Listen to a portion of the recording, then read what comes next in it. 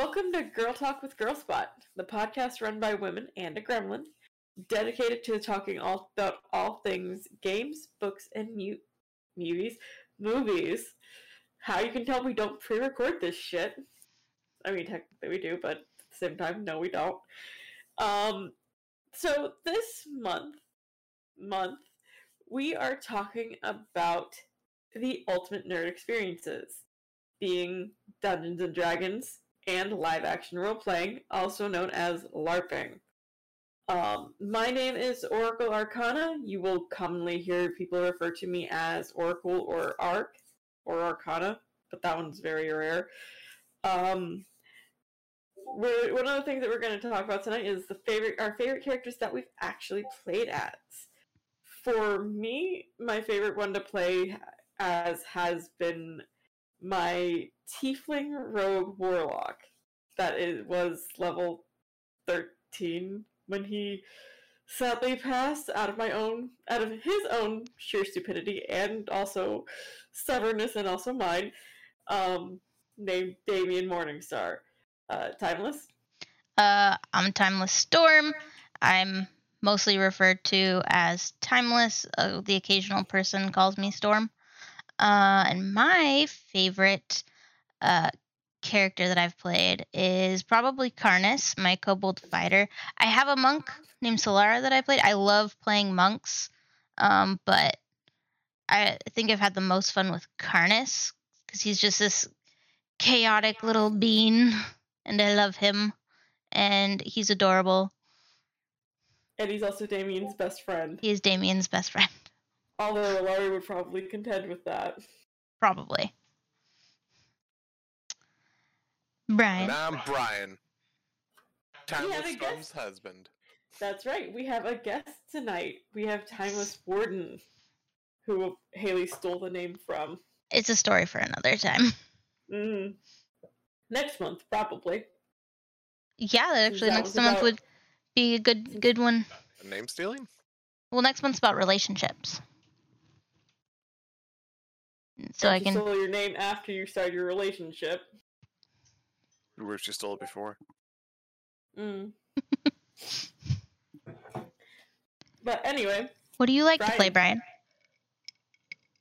Favorite character that you played? Oh, sorry. My favorite character I've played was probably Davlos Longflute. He was a little, was he a halfling or a gnome? He was a halfling. Halfling. He was a little halfling bard that was a master at the Skies Kits. And he just dressed up as a duck and had pretty much everyone fooled for quite a while that he was just an actual magical duck. That was fun. That fucking gnome. Halfling. I would want to call him a gnome, because it reminds me of another fucking a bard that is a gnome. And you know which bard I am referring to. Oh, yes, Davlu Longbottom, the senior. Sure, yes. Which one are you referring to for our viewers? I'm referring to Scanlan Shorthalt. Oh, yeah, I haven't Davlos isn't as bad as Scanlan is, as far as his, horny nature, but look, Scanlan is horny as shit. I slapped Toothless's ass that one time. Okay, but that's just different. Pure... I don't even remember what the context of that was. I think it was because you got a shot off on something. I don't even remember. But we were hiding from the dragon when it first attacked us. And the two small characters dove underneath the cart for protection. And I used her ass as like a brace for my crossbow. That's right. And I got a crit, so I was like, hot damn! And I slapped her. That's right. That's right. But he's not like that as far as Scanlan goes, but as far as being a little shit goes, he is comparable to Scanlan. And that's not an insult, it's just even though I know you didn't take inspiration from that. So the first thing, and the best place to start, would probably be talking about where D&D got its start.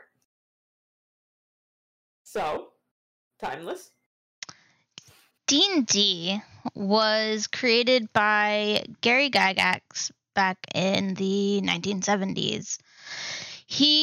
Back in the 70s, war games were really popular, which were like, they're tabletop games where people could get together and they had little figures, they had their minis, and they would basically reenact wars that happened in real life, like World War II or something, for example. And Gary really liked this. He also really liked The Hobbit.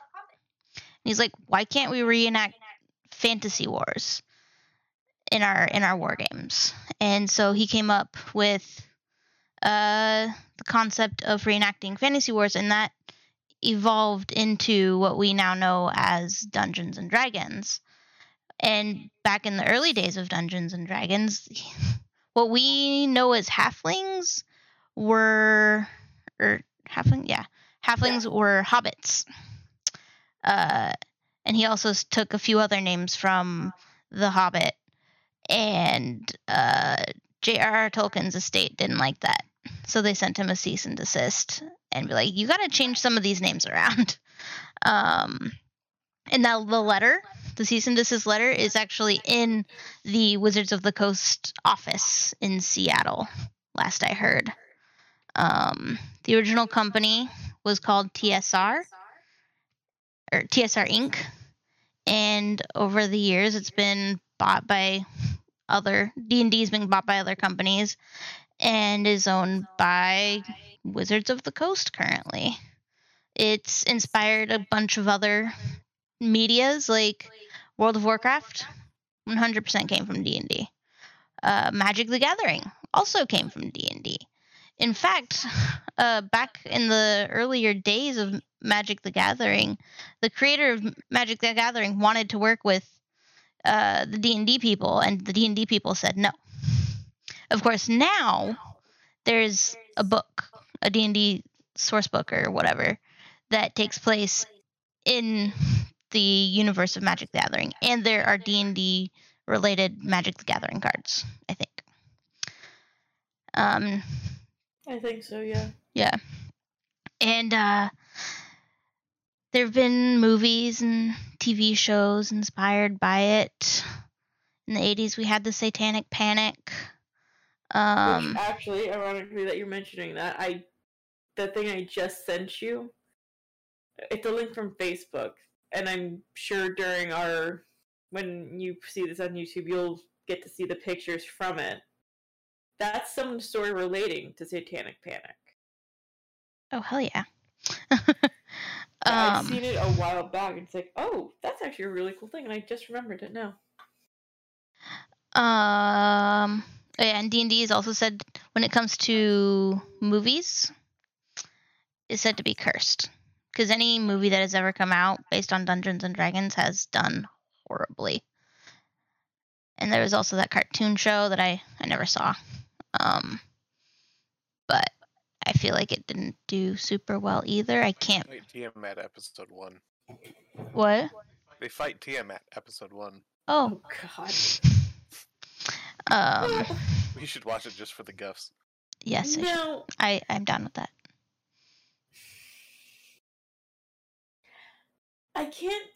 They can't say everything related to D&D has done poorly as far as movies and TV shows go. Because there was a show that Felicia Day did for a long while that I feel like it was related to D&D. And that was really popular for the time that it was airing. Now, I know it wasn't on regular media. I was mostly referring to like movies and TV shows. YouTube is a whole other thing. Was it only on YouTube? Was it YouTube? I thought it was on It was YouTube. Oh, was it? I think it was on Netflix or something. I mean, it may have eventually got put on Netflix for a while. YouTube. It probably started on their own hosted server. Yeah, probably on Geek and Sundry, and then I don't know. I genuinely thought it started somewhere else, and then it got put somewhere in, yeah. Started on the internet. I mean, that's where the best things come from. They come from fans, and obviously it worked, because Geek and Sundry is still a very popular company. Yeah. They. So, go ahead. I was gonna say Critical Role started on Geek and Sundry. Mm-hmm. Okay. And that started as a birthday game for Liam. I didn't know that. Yep. It started as a birthday present for Liam O'Brien. It was supposed to be a one-shot. But because Liam and Laura share a birthday, and he actually roped in Laura and Travis. And they all were working on similar things, and just like, hey, you know what? How about we do a D&D game? The only reason it came to Geek and Sundry was actually talking to Felicia. Oh, nice. Yep. It's like, yeah, we have this homebrew game, and, maybe check it out. And 7 years later, look at where they are. Yep. They Absolutely. have a friggin' Amazon Prime show coming out. They have an Amazon Prime show coming out. So excited. They have their own studio. They have hundreds of people well, maybe not hundreds, but they have a fair amount of people working for them. And that all started in someone's house. Not to mention that show's got David Tennant, Dominic Monaghan. Or the 10th Doctor. Yeah, that's David. David Tennant is David Tennant's the 10th Doctor. Yeah. Dominic Monaghan is one of the hobbits. Which one? Pip. Oh. Or Mary? Or one of those two. I thought when you said Dominic, I thought you were like referring to a character David Tennant has played. No. I was like, he's more well known as the 10th Doctor. Come on now. No. I'm being dumb. But yeah, there's so many talented voice actors and talented actors in general that are gonna be in this show that came from a Kickstarter made by its fans. Honestly, that's kind of an incredible testament to where D&D is now. Yeah. Not to mention all of its many, many offshoots. It was Mary. Mary, okay. Yeah, I couldn't remember if it was Pippin or Mary, but honestly, I didn't remember his voice being as deep as it was when He's got a pretty deep voice in it. Oh yeah, no. I mean, people can change their voices up and down. What? This was just him talking during that the Legend of Vox Machina. I haven't watched it. It's the video that talks about all the things that's going into it with the guest stars. Yeah, I know. I haven't watched it. When I listen to his words, like, I can't tell if he's doing that for the character, if that's just his actual voice, because it sounded painful. Like the way his voice sounds. Like, is that your actual voice? I don't remember it being that deep. Because, like, they've done an interview with something, and it didn't sound I didn't think it sounded that deep. But yeah, in any case, that right there, the Legend of Vox Machina, is definitely a testament to where D&D is now, along with all the other games that have come out of it. Because, I mean, even just talking about tabletop, D&D spawned Pathfinder, it spawned Call of Cthulhu, it spawned so many other things. And then there are the different little modules. I had to think what the word was. And like the Tal'Dorei one and that's just Critical Role stuff. But like Acquisitions Unlimited or Incorporated. Incorporated, Xanthar's Guide to Everything.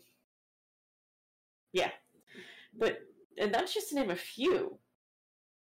There are what, 7 or 8,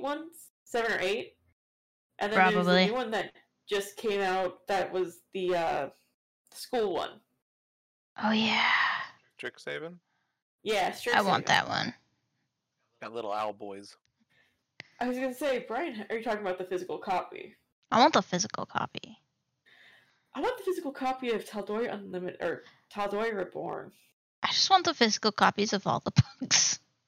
I also want to do a Tal'Dorei, either Tal'Dorei or Wildemount based campaign. That would be fun. That would be fun. That's also a world that I know fairly well at this point. Because hyperfixation is a thing. And it makes it so much easier than running around in a world that you're trying to create out of your imagination. Anyway. Well, for me it's harder going off of something that was pre-created. I just gotta let my imagination run fucking wild if I want to get anywhere. Yeah, otherwise I'll just get myself stuck up on little details. Meanwhile, Hold on. What's this one thing? I don't want to get it wrong. Meanwhile, if I'm put on the spot, like, my imagination just full stops. Which is why I like the pre-written modules. I like coming up with my own things. I do. I love being able to make my own homebrew.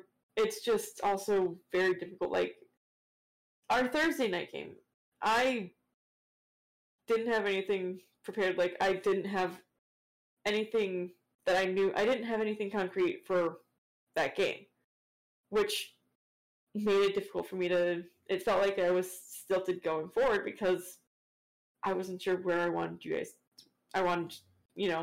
it was just difficult to put anything forward. I don't necessarily like pre-written modules or pre-written campaigns or one-shots even. Mm-hmm.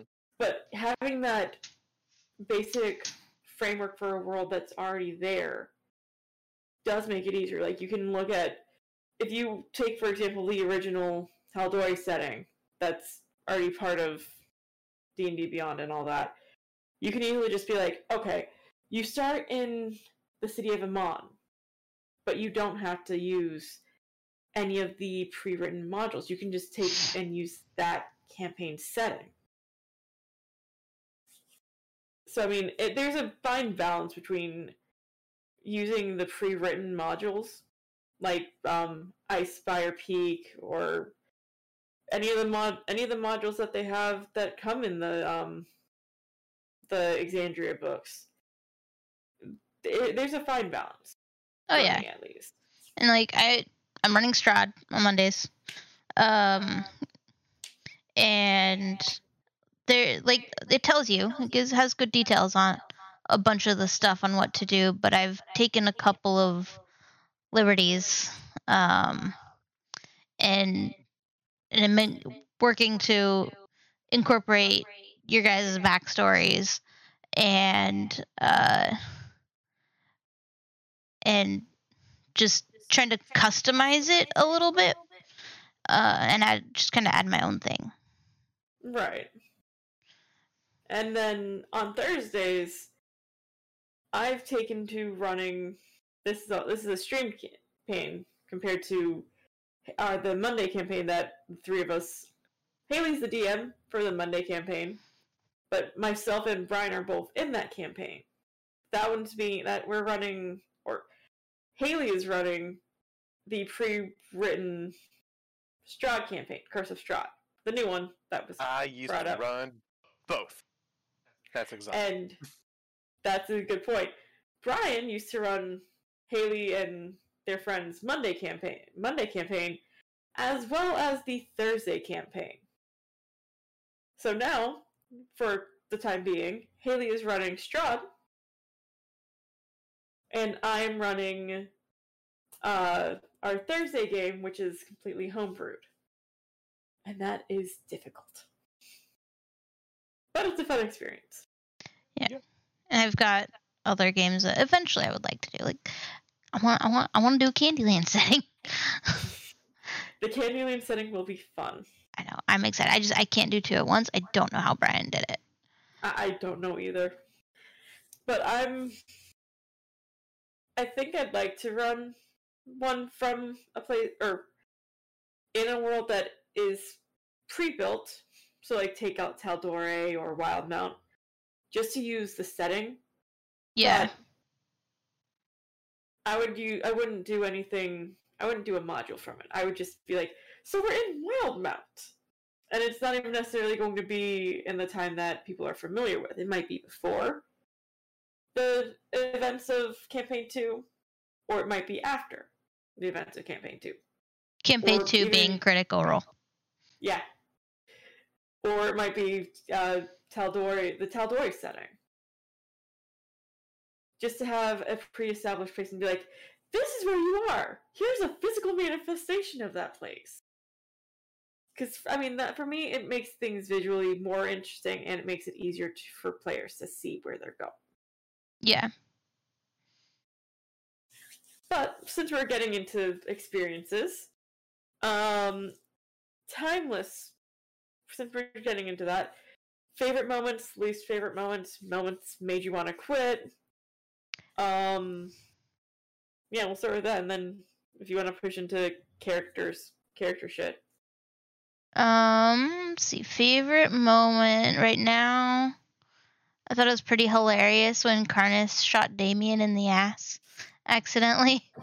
But there've also been a couple of fun moments in my Monday group as the monk, because at a certain level monks get I can't remember what it's called, but the grabby thing? When someone throws something at you, you can catch it and throw it back, and that's just always really fun and satisfying when that goes well and you're able to catch something and throw it back and hit the person that threw it at you. It feels so badass. Least favorite moment. Several years ago, we were playing. I think it was Strahd. Brian's cousin was running it, and I was playing a tiefling bard, a male tiefling bard, and at one point, like, it was too difficult for him to keep using male pronouns for my male bard, so he decided that my character is a girl now. It's like, that's not what I'm playing, but whatever. I went with it, because what can you do? But that was probably one of my least favorite moments. But I've never had anything that made me want to quit. It's not deflect. Is it deflect missiles? That sounds about right. That the one? Yeah. If you reduce damage to 0, you catch the missile if it's small enough for you to hold in one hand, and you have at least one hand free. If you catch a missile this way, you can spend 1 key point to make a ranged attack with a weapon or piece of ammunition. That's the one. So yeah, that's deflect missile. Yeah. Anytime I can use deflect missile is good. Because I know we were talking about it yesterday. Yes, we were. I think yesterday or the week prior, about you wanting to have that ability again. But good news, you'll get it next level. It's one of my favorite monk abilities. It's a good ability. Yeah. You have anything you want to talk about with your characters, like characters you've had in class, if you want to have something you want to play in the future, or if you have a favorite class or race to play? I think it's safe to say monk is probably my favorite class. And you've only run 2. I would love to get to a point where I'm playing a level 20. Yeah, I heard the squeaking too. Okay. I'm just like, what the was that here or was that in the headset? I don't know where that was. Yeah, I heard the squeaking too. It sounded like it was coming from your end. It's those freaking mice in the walls. I was gonna say it's coming from your end because I don't have Haley open on my headset. But I heard it out here, and then I heard it come through yours into mine. I thought it was like a dog's squeaky toy. I thought it was like a mouse. Yeah. And none of my dogs have their squeaky toys out right now. If it's a dog squeaky toy, it's got to be a loud one because it would be coming from upstairs. I thought it sounded like a mouse, and we do have mice in the walls. Huh. Yeah, it's an issue. Anyway, Anyway. Monks. I like monks. I don't know that I have a favorite race to play yet. I spent a long time as an Aasimar. Kobolds are fun. They're a good excuse to just be chaotic. And I think I've played our Kokra. My current characters in the Thursday groups in Aarakocra. I think I played in Aarakocra one other time. Maybe two. I like Aarakocras. I don't know that they're my favorite, but I think they're the one I've played the most. I was gonna say you like bird people, because didn't you say you were playing a Kenku Bard? Yeah, I abandoned that or one. You were going to try and play it. I did try. Kenku Bard? I tried. It was hard, and now in that game, I'm a tiefling rogue. But that game's on pause. Fair choice. Good choice in the tiefling rogue. Yeah. I thought it was appropriate and fun. I mean, tiefling rogue. I'm not biased or anything towards the tiefling rogue, right? No, you're not.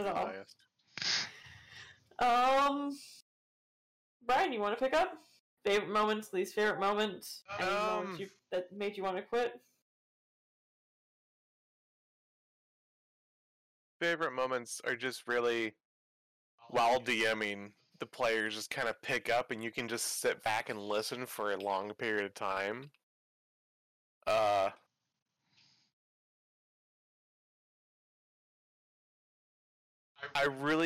The last moment that I really, really enjoyed was Damien's last look at Alari, like through the burning tower, because he probably knew he wasn't gonna fucking see her again before like the smoke built up too high and you had to like keep moving up the stairs.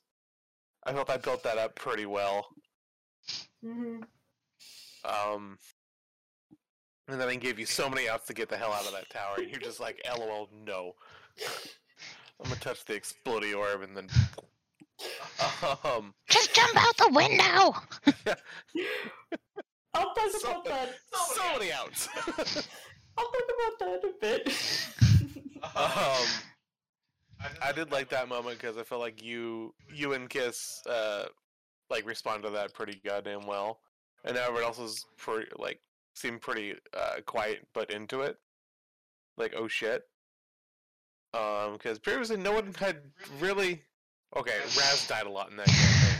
Okay, but no serious characters have died yet. Those deaths for Raz, those were kind of Those are just comedic. Like that was just Dobby dying left and right. There was no meaning or cause for it.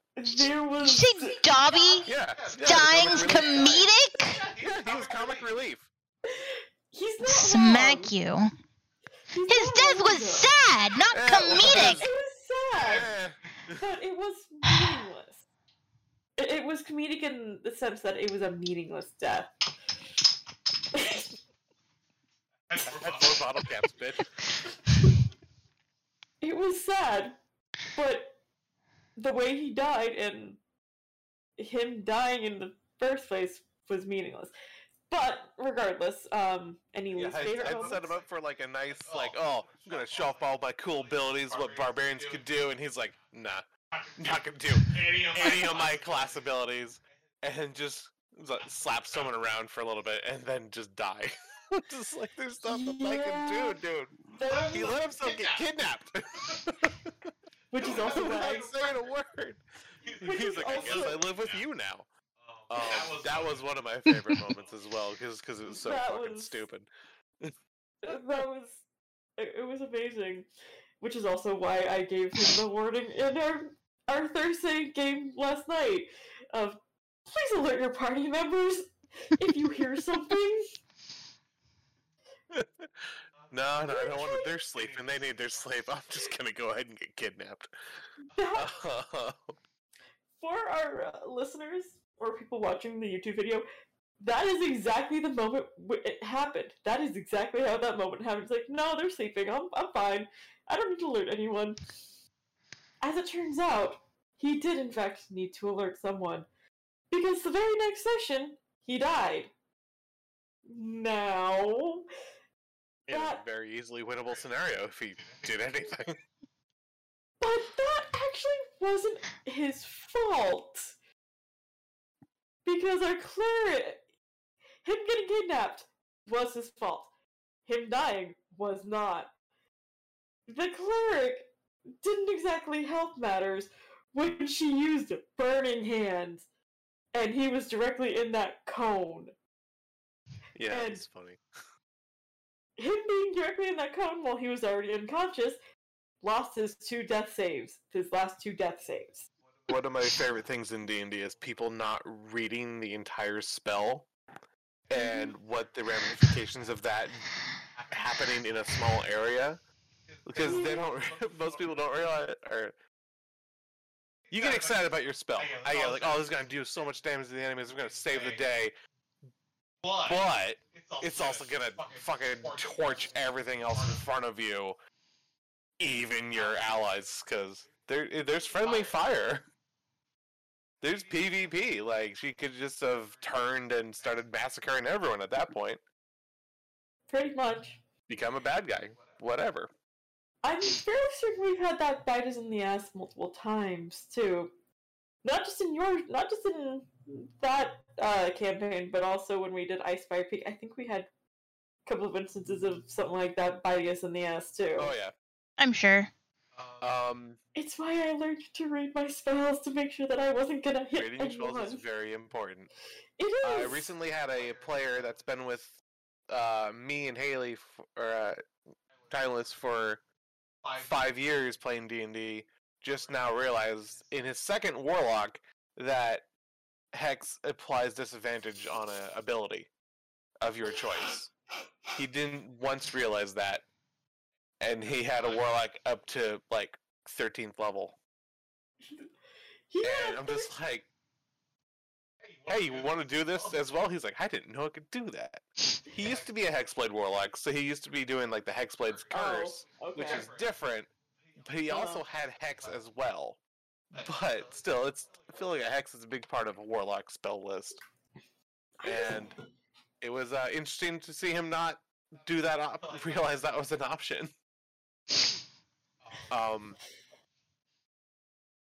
As for me being a player, I really enjoy the class mythos of paladins. They're more than just like the,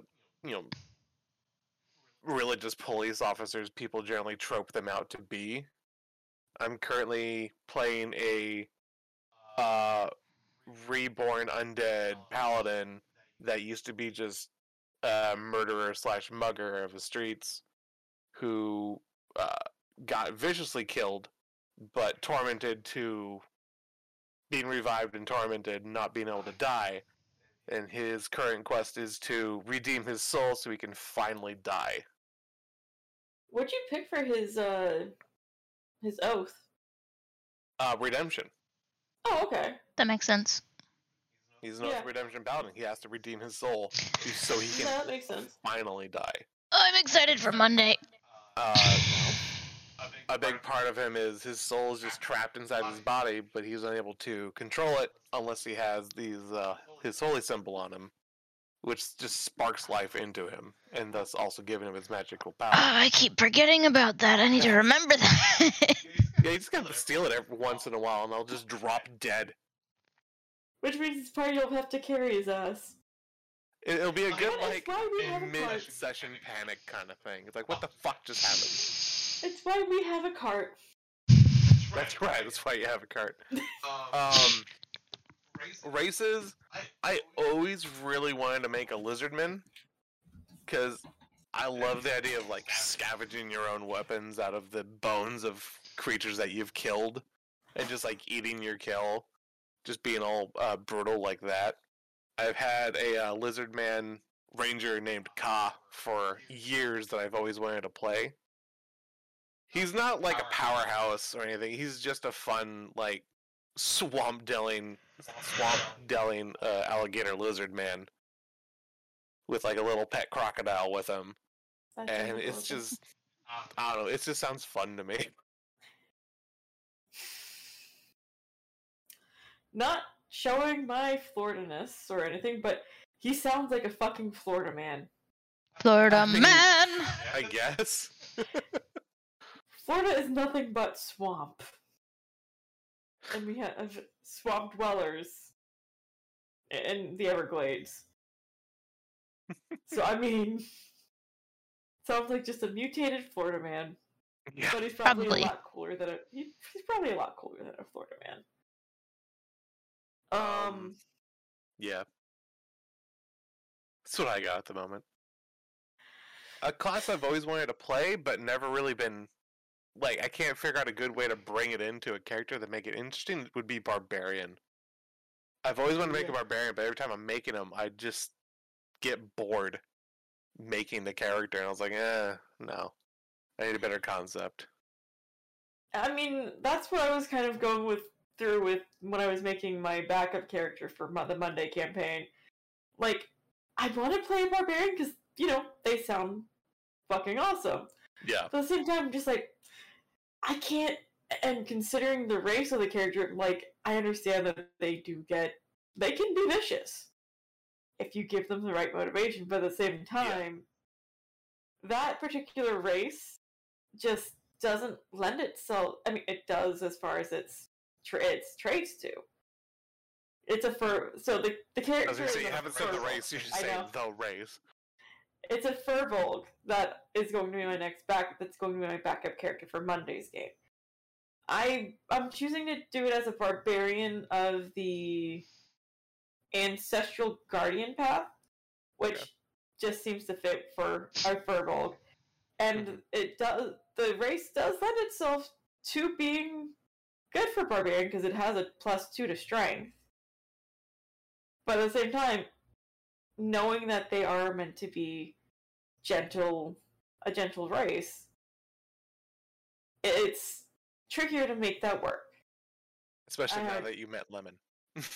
Especially now that I've met Lemon and knowing what I know about calling to the back to Critical Role, now that I at least know about Caduceus, I know about Pumat's Soul, I know about Nyla.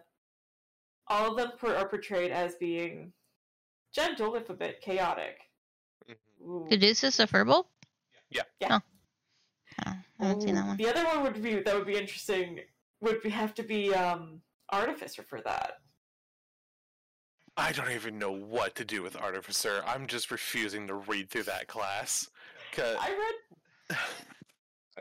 My best friend made an class. Artificer, and that became the bane of my campaign of trying just to find something where he has trouble with.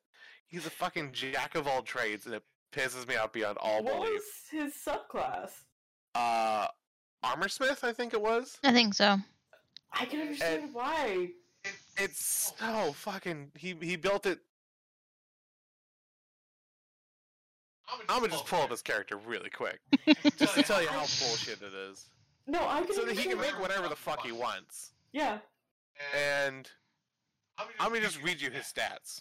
Yeah, I can understand. These are off of point buy, just so you're aware. But through the magical items he's equipped, his strength is 21, 20 dex, 14 constitution, 20 intellect, 20 wisdom, and 10 charisma. He just stacks items that buffs the shit out of him. He's playing it very smartly and very well. I'm not penalizing him at all. He's just kicking my ass before I can even throw anything at him that would even stomp him. The one time that made him useless was an anti-magic field. He's like, fuck, nothing works. I'm like, wait, what? Are you kidding me? No, I understand that completely, because, I was reading well, because I'm doing the bullet journal thing for Yeah. I'm doing D&D themed bullet journal spreads this year.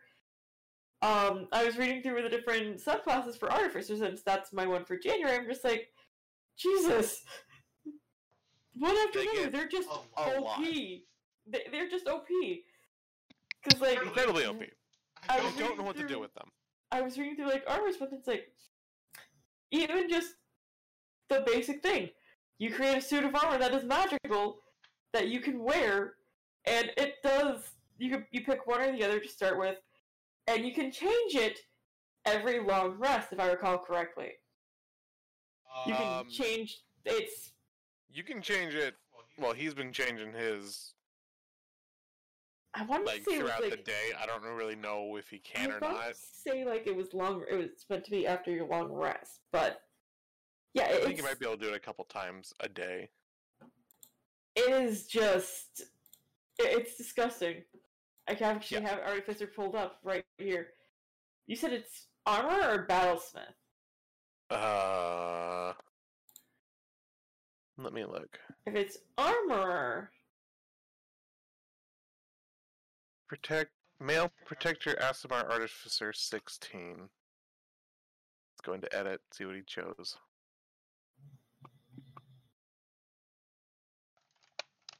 God, there's so many fucking things. it should be like right at the top. Artificer Specialist. Armor. Yeah. At 3rd level, which is when you get to pick your subclass for the most part, you get the Arcane Armor. Arcane Armor is ridiculous. You can customize... So, Armor model goes right along with Arcane Armor. You can customize your Arcane Armor. When you do so, you choose one of the following armor models: Guardian or Infiltrator. The model you choose gives you special benefits while you wear it. Each model includes a special weapon.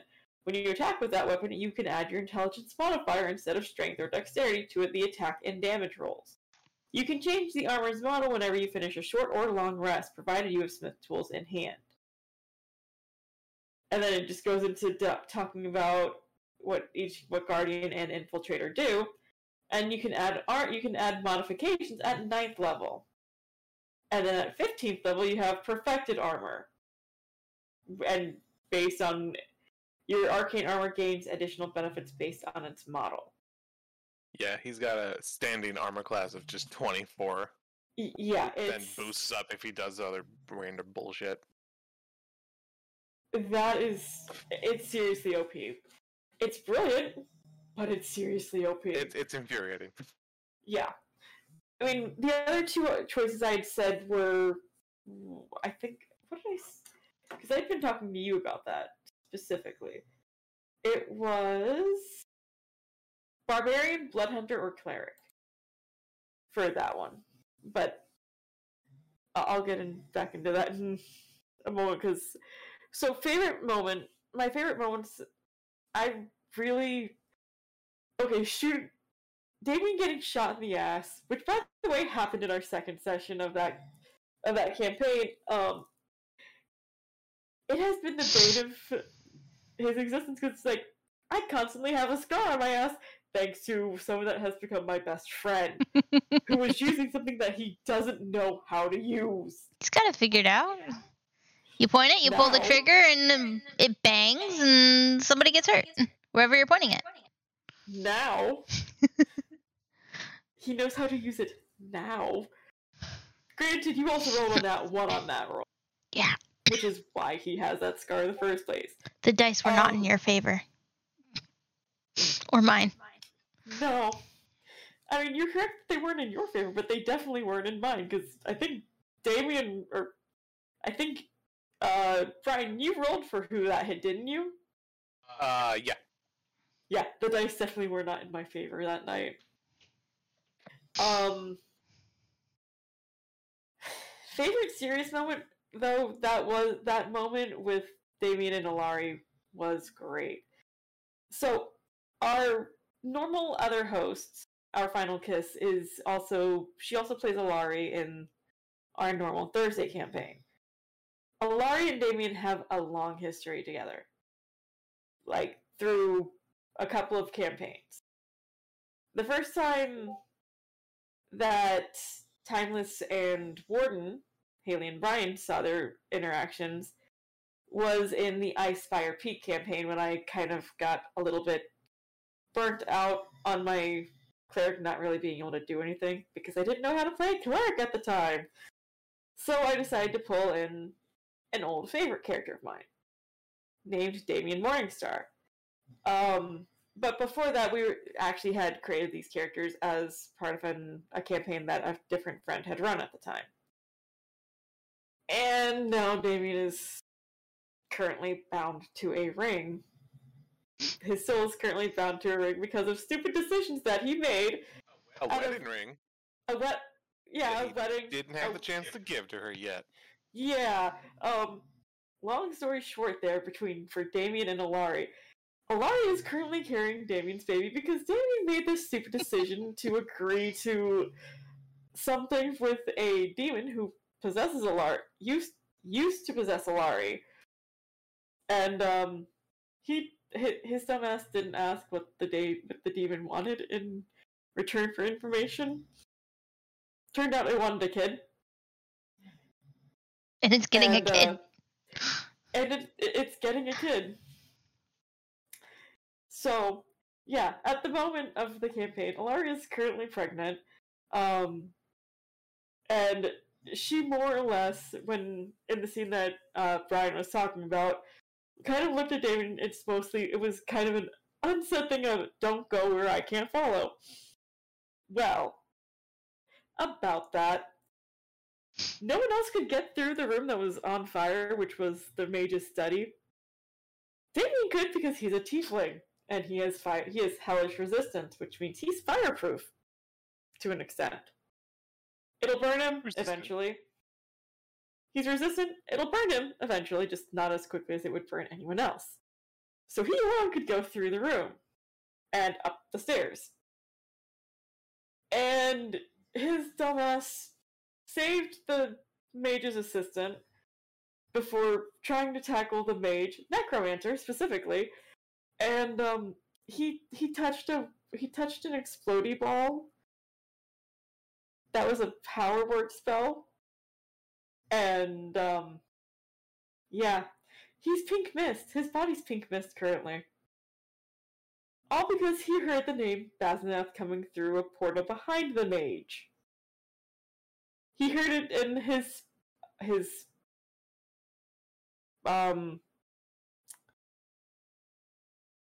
native language. I had to think of what the word was. He heard it in probably also his first language, to an extent. And it didn't make him happy. So he was going to try and stop the thing from happening, even though it probably would have been better for him to, jump out the window where his friends could have cast Featherfall, and he would have survived that much better than what he did. But no, he was a dumbass. And now he possesses a ring. A wedding ring. Yeah. If you want to actually see all of the bullshit that leads up to that, you can check that out on Timeless Storm's channel on YouTube. Because they're all recorded there, including the 19 episodes we spent with kobolds. So many kobolds. You would have thought my favorite race would be kobolds, didn't you? Huh? Second favorite race. I don't really have any least favorite moments at this moment. I mean, granted, my experiences are also only with this group, really. I don't have any in-game or in-person experiences to draw off of. So, and I haven't had any moments that really made me want to quit either. Because I've been blessed to be with such an amazing group. You just saying that. No, I'm not. I only speak the truth. Liar! Says you.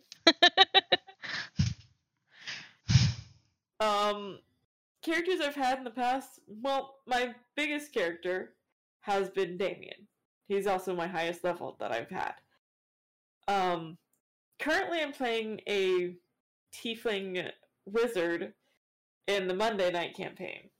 named Illumina Eclipse. I had to think what her name was because my brain's still partially mushy, apparently, like it is on every other day.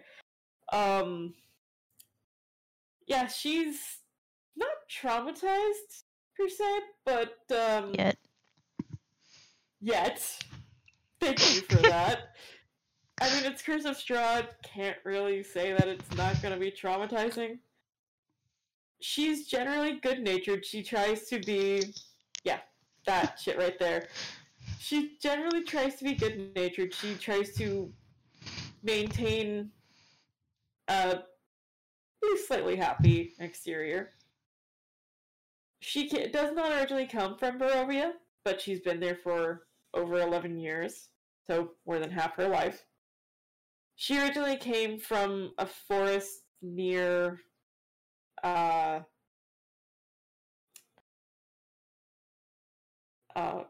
Gate. She came from a forest near there where her parents lived. She did not start life as Lumina Eclipse either. That was a name she picked for herself when she turned 18 because that is a virtue name, which is something that tieflings pick out for themselves. Damien is, I know I mentioned it earlier, he's a tiefling rogue warlock, which that's what I was going to say, that's what I was saying on Monday, Brian. Damien as a warlock doesn't actually have hex in his bonus actions. Looking at his bonus actions, he doesn't have hex. Because it's a bonus action in this book. No, I know. But looking at his character sheet on D&D Beyond, he doesn't actually have that. Which, when I was, because when you were talking about it with your buddy, it's like, I had to go look at it. It's like, I don't remember ever seeing it. And lo and behold, no. It doesn't make sense for not to be a bonus action. Who's sharing their screen? Shit. Me. Sorry. Stop! Sorry, my bad. I vanish.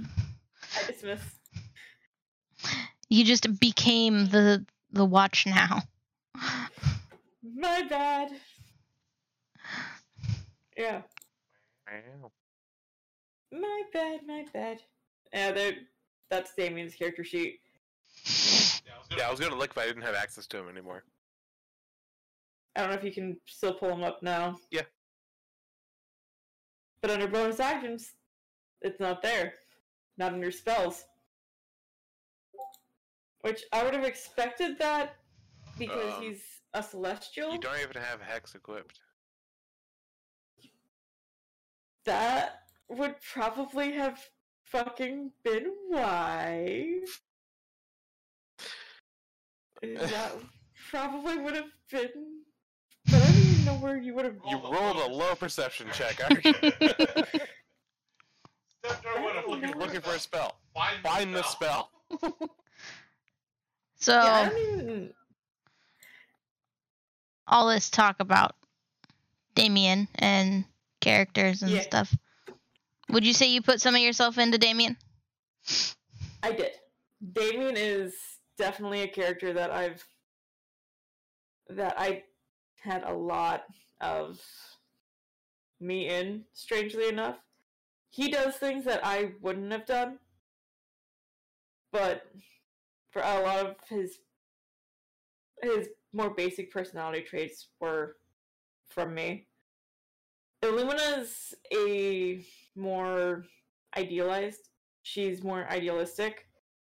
I am a realist and often pessimistic. I haven't really had anyone else to really compare him to. As far as classes and races, I tend to lean towards tieflings. No. Oh, really? You'd next gonna tell me you're a fanboy of Critical Role. Who would think? I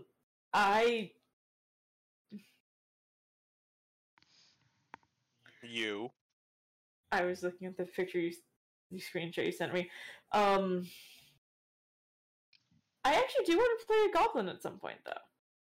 Because I'm finding I have because of a story I had to read for kindergartners on Thursdays, like, I apparently have a decent goblin voice.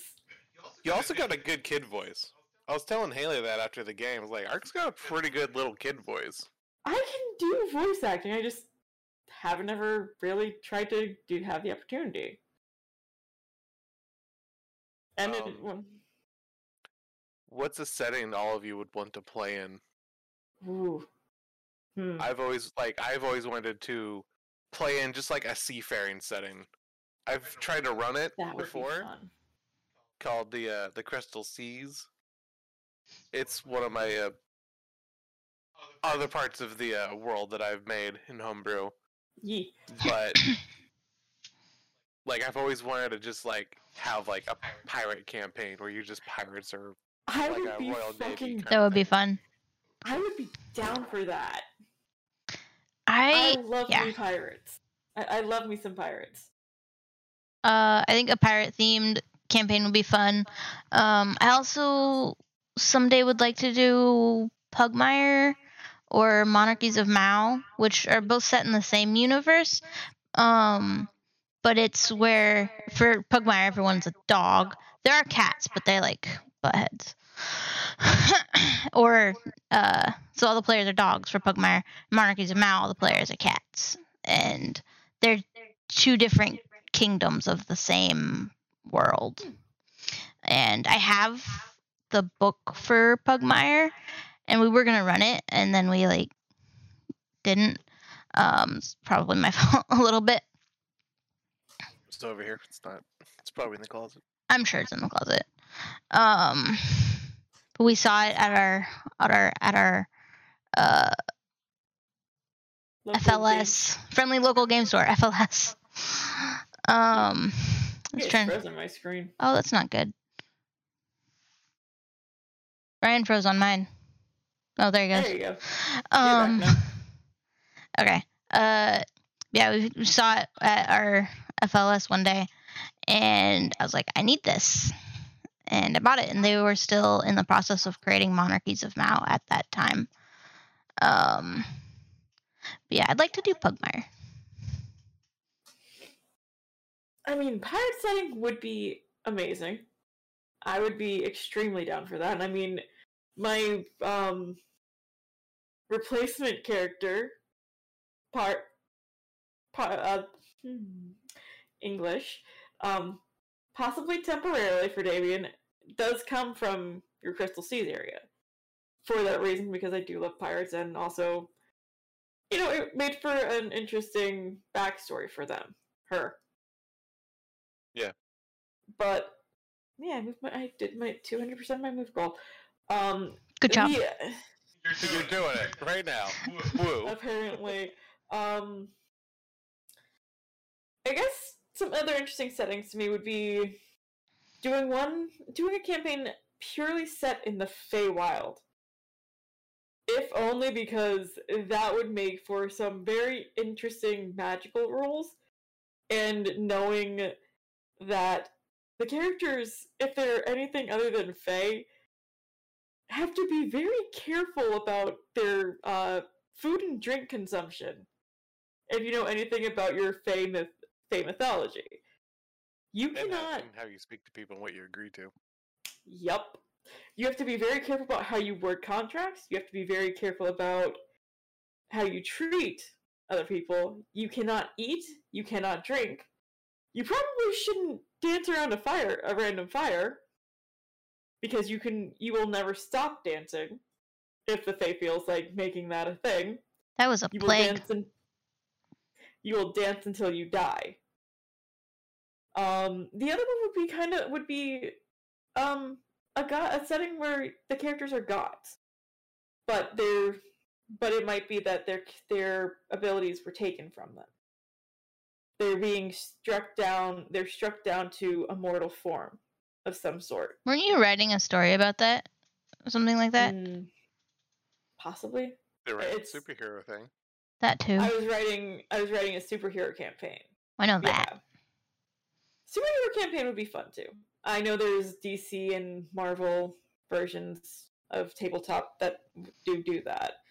But no, I might have been writing a story with something like that. I don't actually remember. I write a lot of shit. I write way too much. So Writing's fun. it is. So going into the character aspects. Timeless, what about you? What do you do with your characters? Do you base any of them off for yourself, or? I want to say Solara was probably the one that was most based off of me, or how I would like to be in some ways. She was my Monday group monk. And then I feel like Karnas is like the chaotic aspects of myself that I don't let anyone see. The gremlin inside of you. Yes. I definitely put aspects of myself into my characters. I'm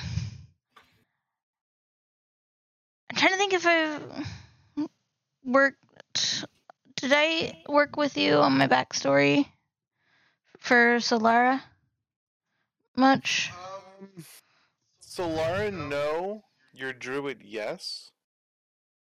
When I got back into D&D, when Haley started, we made characters with tie-in backstories together where I did put a lot of myself into it. It was his name was Rex Wormwood, a Dragonborn paladin, and I really enjoyed it. And we just never got to continue the game. But my paladin and her druid were a couple, and we put a lot of ourselves into those characters. Yeah. And then you got ripped in half by a bat and looted mid-combat by your best friend. Yeah. Oh, wow. Before the combat was even over. And we gave her so much shit because of that. We still give her shit because of that. I'm sure you've noticed. The combat's over. I mean, that's kind of fair. I do think it's... I thought of another moment in D&D which I really love. Huh. Not necessarily a single pinpoint moment, but I got a player that wanted absolutely nothing to do with spellcasting to eventually make a wizard because they love the viability of spells and what they can do for the campaign. I got Maddie to be a wizard. All she would ever do is make a rogue. An archer, like stealth Skyrim archer rogue. That's all she ever fucking made. And I'm just like, you gotta make something else. I know it's fun. You gotta make something else. And she was like, I don't know. So I was like, alright, let's try a bard. You can still be like super stealth, and you can also open up to everything else. And she started getting super into it and more into it, and now she's a wizard. She is today. Now she's like, holy shit, I love spells. Because at first it's overwhelming, which the spell list in D&D is massive. Even at like first level spells, there's so many to pick from. It is. And even on top of that, you have like tens of cantrips to pick from as well. And finding out what, some of them are just copies of each other with just different damage types or weird different lettering of words. Mm-hmm. But the amount of game manipulation you can do with spells in 5e is phenomenal. Yeah. I mean, because even just talking spell-wise, the useful, what is the little hut? Demon's Tiny Hut? Yeah, Tiny Hut. Yeah. That in itself is a complete game changer, especially if you can learn that early enough on. Mm-hmm. Because that completely negates the need for anyone to keep watch, which means no one gets an exhaustion point. I call the sleeping spells fuck you DM spells, so you can't really mess with them during the night. Yeah. Because, like, a wandering whatever isn't going to have dispel magic. It's going to be like a creature or like a bandit or something. There's not going to be like droves of wizards going out in the middle of the night in search of just people to murder. Like, that's insane. Yeah. So it's like, well, I can't fucking do anything, dude. It takes a little bit of the surprise element out of the game. I mean, I get it. The players are like, oh, we don't have to do a watch. But it's like, you're also missing out on a big part of the game of, like, you're camping out, you're roughing it, you're just a venturing party, watching out for each other, versus one dude's like, yeah, I got a house, let's just do that every night. And then they're saving a spell slot every day. So then your goal becomes to make them use all their spells, just so they don't have the safety of the long rest. And then they can start getting paranoid. And that's where I have a lot of fun with, is when players just start getting paranoid that I'm going to do something. And then you don't fucking do anything at all. Just make them get that little bit of panic in. It's like, oh shit, we're not safe tonight. Something can happen. We're already low on, we have no spells, low on hit points. Fuck. Yeah. And that's a really good part of D&D that I enjoy. Well, and then on the flip side, though, like the tiny hut is definitely a fuck you spell because they're safe; they can't be messed with by anything. I mean, Mordenkainen's mansion is a similar thing in that aspect, but the opportunities it provides for character building and for the roleplay aspect of it, that spell is definitely a great spell for that. Because, like, it also gives you, I mean, the first time that they go into that mansion, it definitely is like, okay, hands off, hey wizard, describe your mansion. What do the rooms look like? What are the banquet tables, like the walls, like describe your whole, like you have a mansion in your head, what does it look like?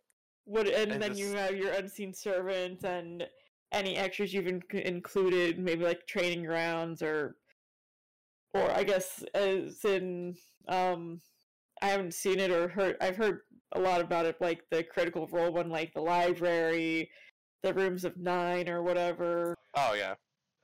Caleb Woodgas's tower is pretty, he did a long time of note-taking and researching to build that specifically for his other for his other group mates. And it shows, and they're like choked up when they first see it. They're like, oh my fucking god, you did all this? Because like he took notes of like little things that they like and like really engaged with. Haley, you'll get there eventually. Eventually. I only know about this because of fanfiction. But like it's a well-deserved payoff when you finally get there in the Critical Role. But most tables don't roleplay as much as they do. Yeah. I would love it if we could have like so many sessions of just roleplay, because that's my favorite part of D&D. Absolutely. Mine too. It's fun. I definitely prefer the roleplay heavy sessions, whether it's game we're playing or for watching Critical Role. Yeah. Yeah. Roleplay is like combat's fun. It breaks up sessions. Yeah. And there can be a reward to it, even if it's not a material reward. Because even in combat, you can have those moments of character development where the characters you think hated each other suddenly realize that, hey, there's one of their party mates, people they were venturing with, is about to get ran through by a sword, or someone's about to shoot an arrow at him from behind, and there's that moment where you're just like, do I just keep defending myself, or do I rush to my party mate's aid? And it's that split-second decision where it's just like, fuck it, I'm gonna defend them. Maybe they take the arrow, maybe they take the blow of the sword, maybe they block the blow of the sword, or they pull the monk shit, catch the arrow and send it back. But stuff like that is major character development too. But roleplay it's the actual storytelling element. It allows you to build the story. You are not, because DMing or playing as a character, that is the major That is the bread and butter of it. You are not just telling a story by yourself. That is where the story collaboration really begins, is in the role play. Because with you and your party mates, you begin to put the pieces together, figure out the deeper story, figure out who's behind what, and how to fix it. I mean, it's also a way to make your idealized world. Now, in some cases, the idealized world for players is being murder hobos, which are not as fun, but It gets old real fast. It does. It's fun for the first session, then it's like, alright, this is going literally nowhere. I suppose it still has its uses in some cases if you need to become a murder hobo. It's also extremely tenuous on the DM. It's also disheartening, too. Yeah. It's like, oh, my players don't care. Yeah. Not any of the story I'm trying to tell, they just want to hit shit. Like, all right. Oh, sorry. I did read a story this week about this guy who was brought on to DM for a group, and all they wanted to do in the game was just go fishing.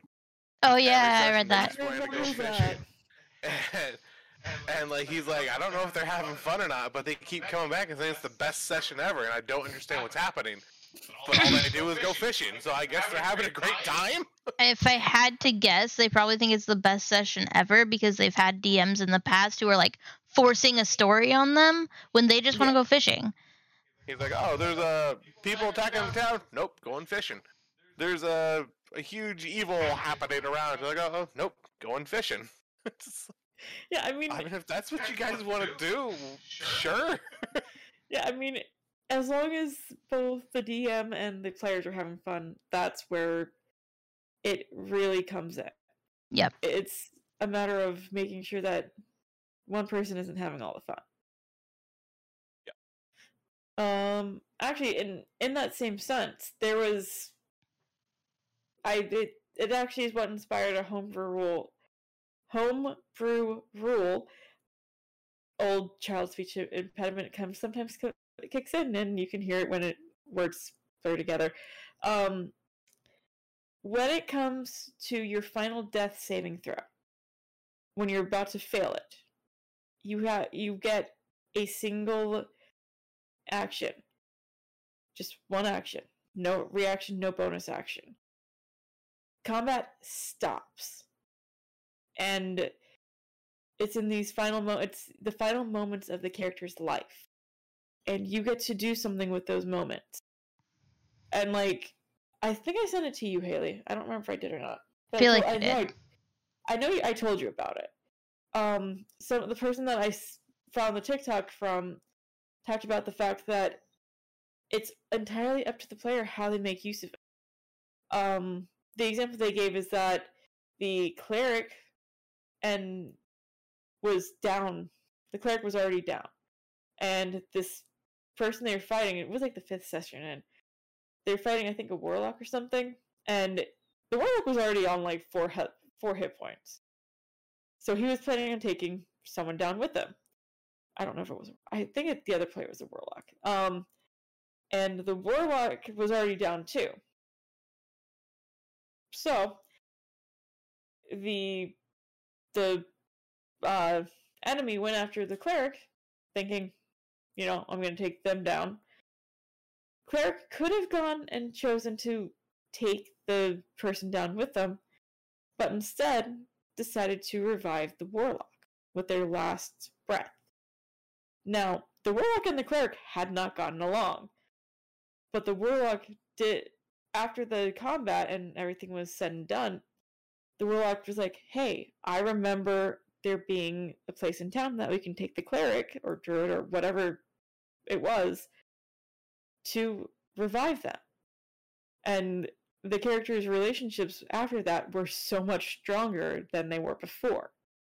So shit like that inspires great homebrew rules too. It's honestly an incredible thing. It's like, I love that. If it ever comes to that, hopefully it won't come to that for a long while. At least not for a few more sessions. That's something I've always wanted to implement, but I always forget in the moment of when I'm killing a player. I always forget, like, what is your final moment? What are you doing? Yeah. It makes sense. It makes for a really dramatic and RP moment where Yeah. you can get one last fuck you, or like you have a chance to roleplay something. And I always forget to do that for my players, and I feel bad. Besides killing them, but most of the time it's their own damn fault. It was my own damn fault in that one session. I will Not admit. just you are. Not just I know, not just me. No. Quite a few of those for Raz. Raz, if you're watching this, we love you. We have to harass. We do. We have to harass you when it comes to your characters because poor decision making. It's not just on me. But no, I was gonna say you did actually kind of give Damien his final moments because he is getting some form of goodbye with Alari. He's still around, and he probably will eventually have that real final moment where he makes a completely rash, I'm sure, decision. But it'll be a moment that is cemented in the legacy of that game for a very long time.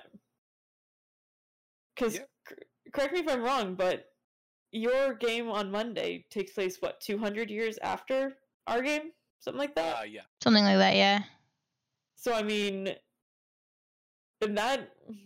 taking information, Haley can't because, player, but you could take information from our game and whenever that finally ends, which we still have no idea, or how it's going to end. And you can use that information in the sessions on Monday from that point on too. I have plugged a couple things in to the Monday game. Like way back when I first started doing the Thursday game for you guys.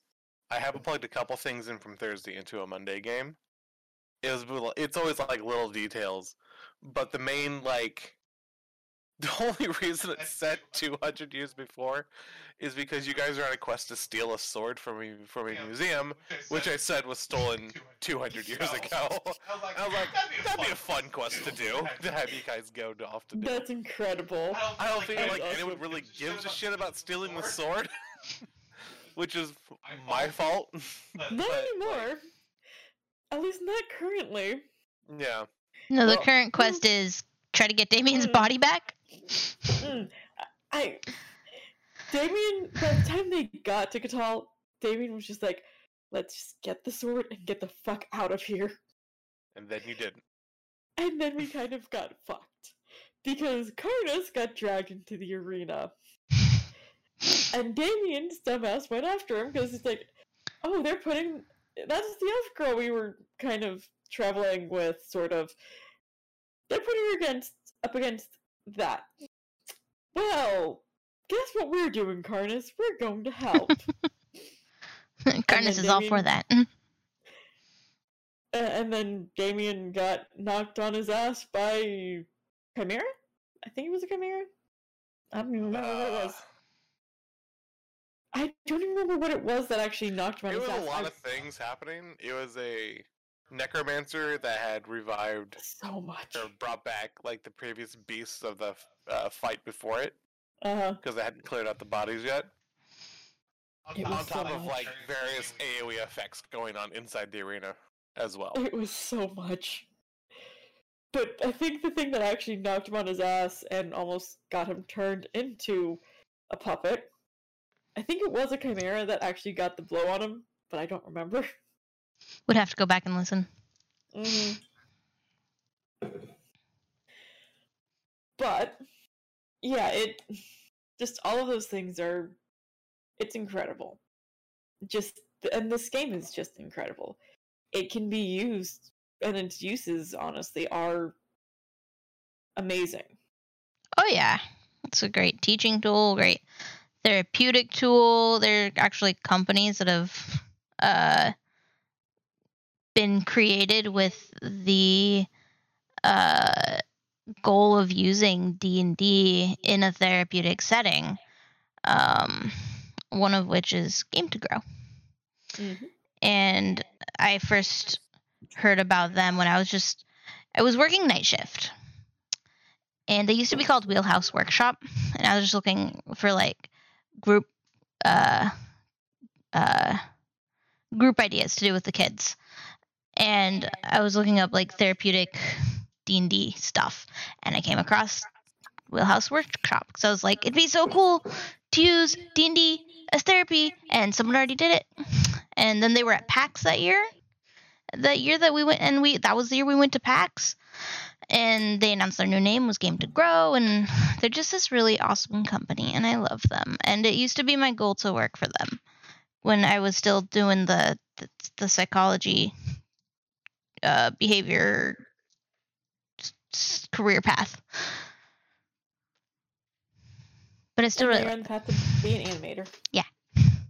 And you graduate this year. I do. In December. What you're coming down here for? I sure hope so. I have to convince my mom because that's money.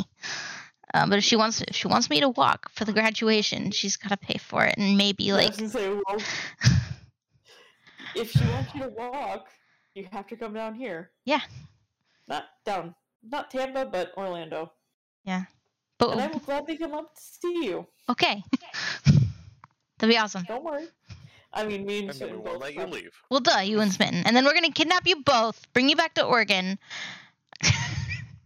Money! That is what... That would be what We're kidnapping you. It would require money to actually stay up there. Yeah.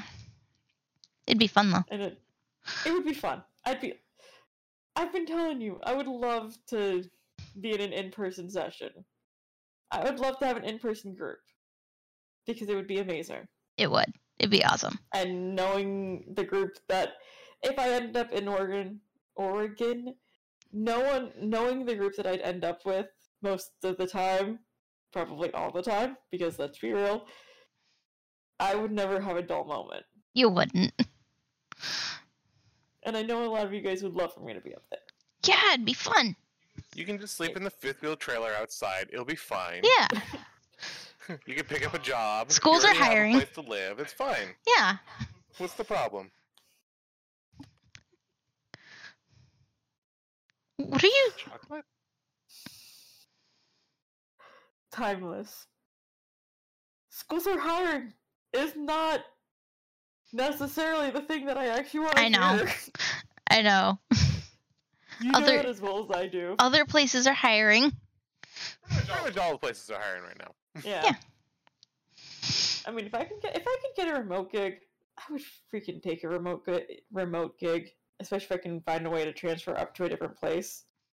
That'd be cool. Because fuck Florida. Fuck Florida. Fuck Florida. So I mean, like, I know I have a friend that's, I think, trying to talk me up at her job.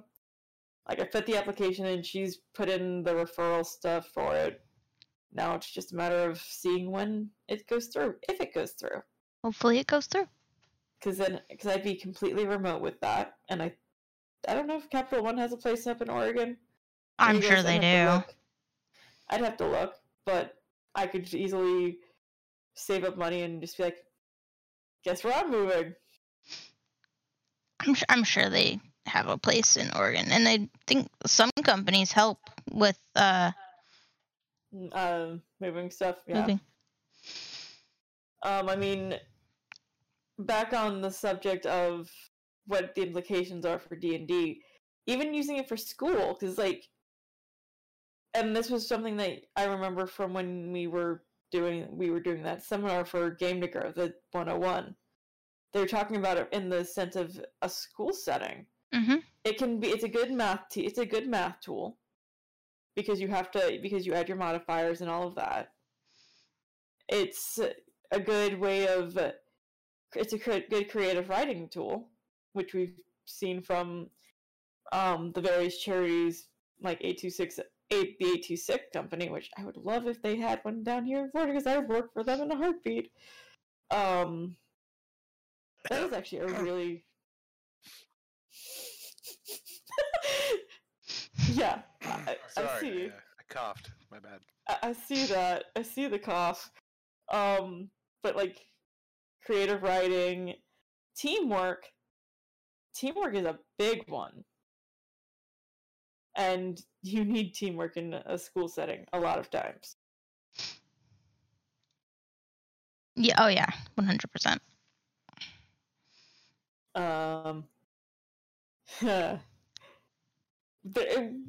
one implication we can probably talk about when we get down to our last topic, which we're not to yet. And then, of course, we already talked about we touched on this earlier, but the different web shows that have done so much for D&D as well. Like Critical Role, Dimension 20, Adventure Zone, all of those, and I know there's tons of others. Oh yeah. But those were the first three that came to mind. Those were the first three that I knew off the top of my head. I'm sure if I go looking for more, I'll be able to find them easily. And I know there's a lot of them that are actually being led more by POC or BIPOC? BIPOC. Yeah, by BIPOC. That are being led by those content creators and just making sure that there's a more diverse cast. Which does get to be a problem in some cases. Because there's not enough content creators like that. Yeah, I know. Go ahead. There's a lot of people that give Critical Role flack because they don't have more right. BIPOC in their game. But then the people defenders of Critical Role, like there are tons of other campaigns that are run that have BIPOC running them. And thinking about Critical Role, like they're a group of friends. They started as a group of friends, and they're still a group of friends. They're just broadcasting their show, their game, kind of thing. And on top of that, it's hard to make a change like that when you've got so much history as a group of players. And I mean, they are first and foremost a company now. Well, even then, they are first and foremost a group of friends who know each other very well. And it's honestly amazing that they still give the people the opportunity to experience those home games. Because that is still what they are at the base, at their core. It is home games. That is what they built themselves off of. Now those home games are a lot bigger than they used to be. But even still, even their guest spots, they have a lot of people that that are outside of their usual friend group.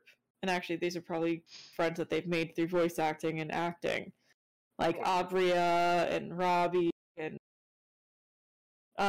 Mika, Carrie, Ashley Birch. Rothfuss. What's his first name? Pat Rothfuss? Yeah, he's in Campaign 1. Is he? Yep. I didn't know Who that. is he in Campaign 1? He's near the end. Oh, okay. Or middle to the end. I don't remember what his character is. He's the dude with the massive beard. Oh, okay. Yeah. Joe Mangelio? Mm-hmm. He's a big D&D fan, and he has a big part in the end of Campaign 1. That I do know. I don't actually know who he is. Okay, he's mostly known, unfortunately, for his role in Magic Mike and its sequel. I haven't seen Magic Mike. Never once seen him. I know. I know him as a guy that's been on a muscle magazine. Yeah. He's also known as he's very well known as a fitness buff, or I think he was a bodybuilder at one point. Okay. Yeah. To an extent. but he was also well known for being a nerd. And there was a thing with another wrestler at some point. He might have I been a remember wrestler. seeing that. He's I don't like, know. I think it was, I don't know about Joe, but I do remember seeing a thing where some wrestler talking shit. About and Joe Manganiello countered him. It's like, come play a session with me. Yeah. You might have some fun. But there's also a football player that the Critical Role cast follows and have befriended because he was actually a critter. He's actually a critter. Who? And I don't remember what his name. I follow football. Him now. I don't really follow football either, but it's like Jonathan Stantos. He couldn't watch the opening. He couldn't watch session 1 of campaign 3 because he was in the middle of a game. Oh.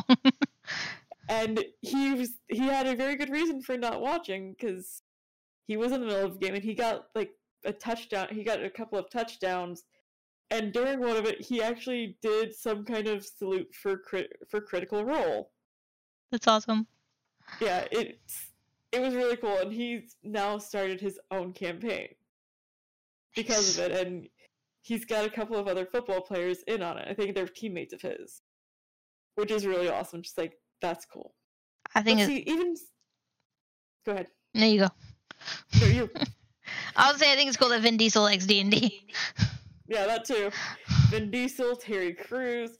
But see, that's just it. Diesel is the reason for the Blood Hunter class. Oh, is he the reason for it? Yeah. Matt made it specifically for Vin Diesel. Because Vin wanted to play a witch hunter. To promote his movie. Huh. It's on Celebrity D&D. That makes sense, actually, now that you say that. Considering what that class does, that makes sense. But yeah, Terry Crews, Vin Diesel, there's a lot of actors that are feeling more comfortable showing their nerdy side because of stuff like Critical Role. And it's cool that you have people like Joe Manganiello and football players and other sports people. I'm guessing they just aren't as vocal about it, but that they're now being comfortable being like, "Hey, look, this isn't just basement dwellers. It can be enjoyed by everyone, and it can be enjoyed by anyone. You just have to pick up and play, and find a group." Yep. Which is easier said than done sometimes. Yeah, I was talking to someone, I think yesterday, who's saying that they were having trouble finding a group. And I was like, oh, well, Roll20 has a function, I'm pretty sure, where you can find a group, and there's various Discord servers. D&D Beyond, actually. Does it? Discord servers, Facebook groups. There's ways to find. Yeah. There's ways to find groups, in person or not, but in person's not exactly safest at the moment anyway. Yeah. So, now, we're coming into the last little bit of our podcast for the evening. The fun part of the podcast. The controversies in D&D. Yay, controversy!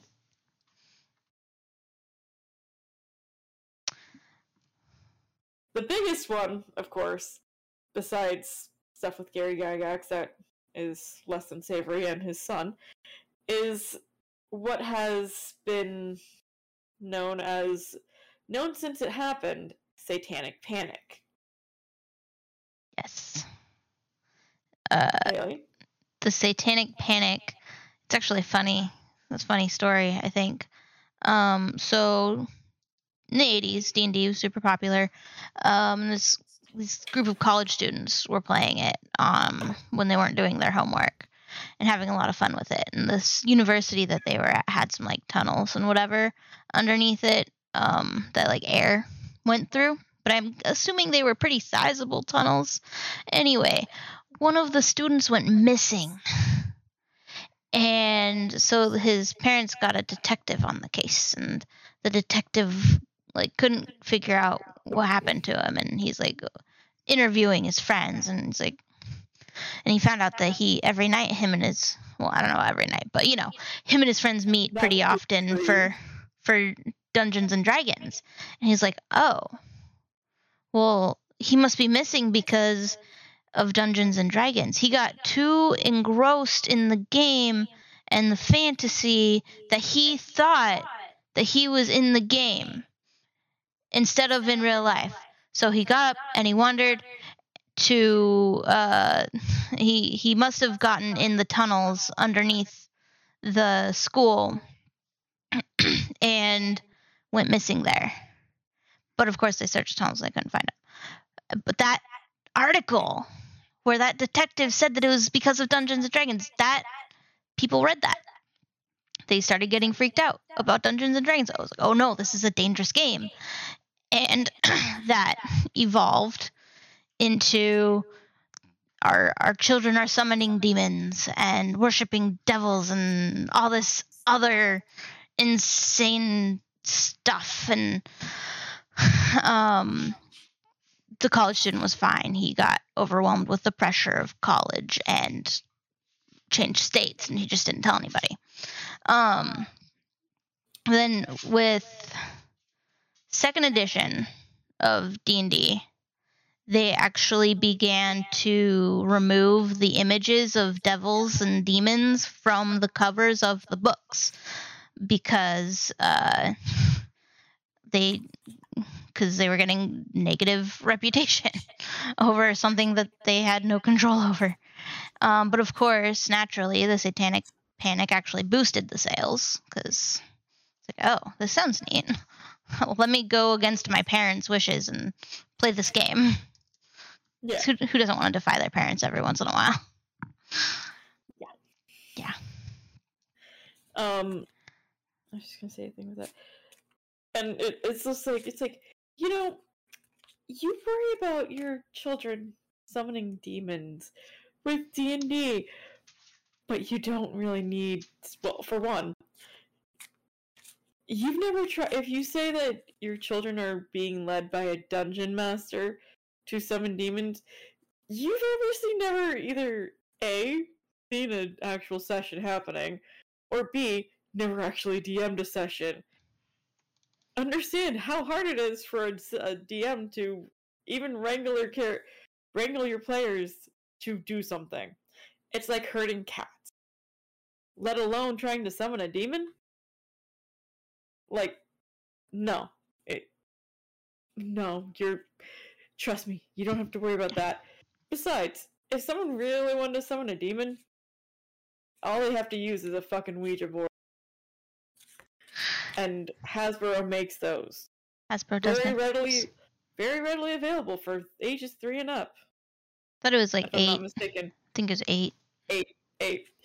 My you have to be 8 to summon a demon, but 21 to drink alcohol. And 18 to vote. Yeah. Do we want to read that thing you found about that person's experience with this? Yeah. Okay. And we can put the let me pull that back up. I still have it up. Oh, okay. Yeah, for our viewers on YouTube, we'll post I'll post the graphic, but we're gonna read it out loud for our listeners. This is not any of our stories, just as a heads up, guys. We found this from a Facebook group that I think all 3 of us are in. I don't know if you guys are both in that group as well, but this is just from a Facebook group that we found, or that we're all in, and it's someone recounting about someone else is talking about the fact that Satanic Panic drove the value of their books up and all of their stuff up, and then it's something that they shared talking about someone's experience with Satanic Panic. Yeah. Oh, and as far as the beginning of the Satanic Panic, there was also an evangelical con man in addition to the detective. But I don't remember the details of that. Nope. But that should really just speak for itself. Yeah. Do you want me to read it? If you want to read it, you can, or if you want me to read it.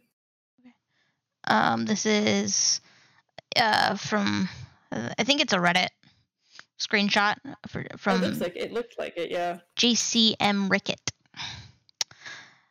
Deep breath. When I was 13, I had briefly come to live in the woods poor. My uncle came to NC and took me to a hobby store where I discovered an advanced Dungeons & Dragons 2nd edition player's handbook.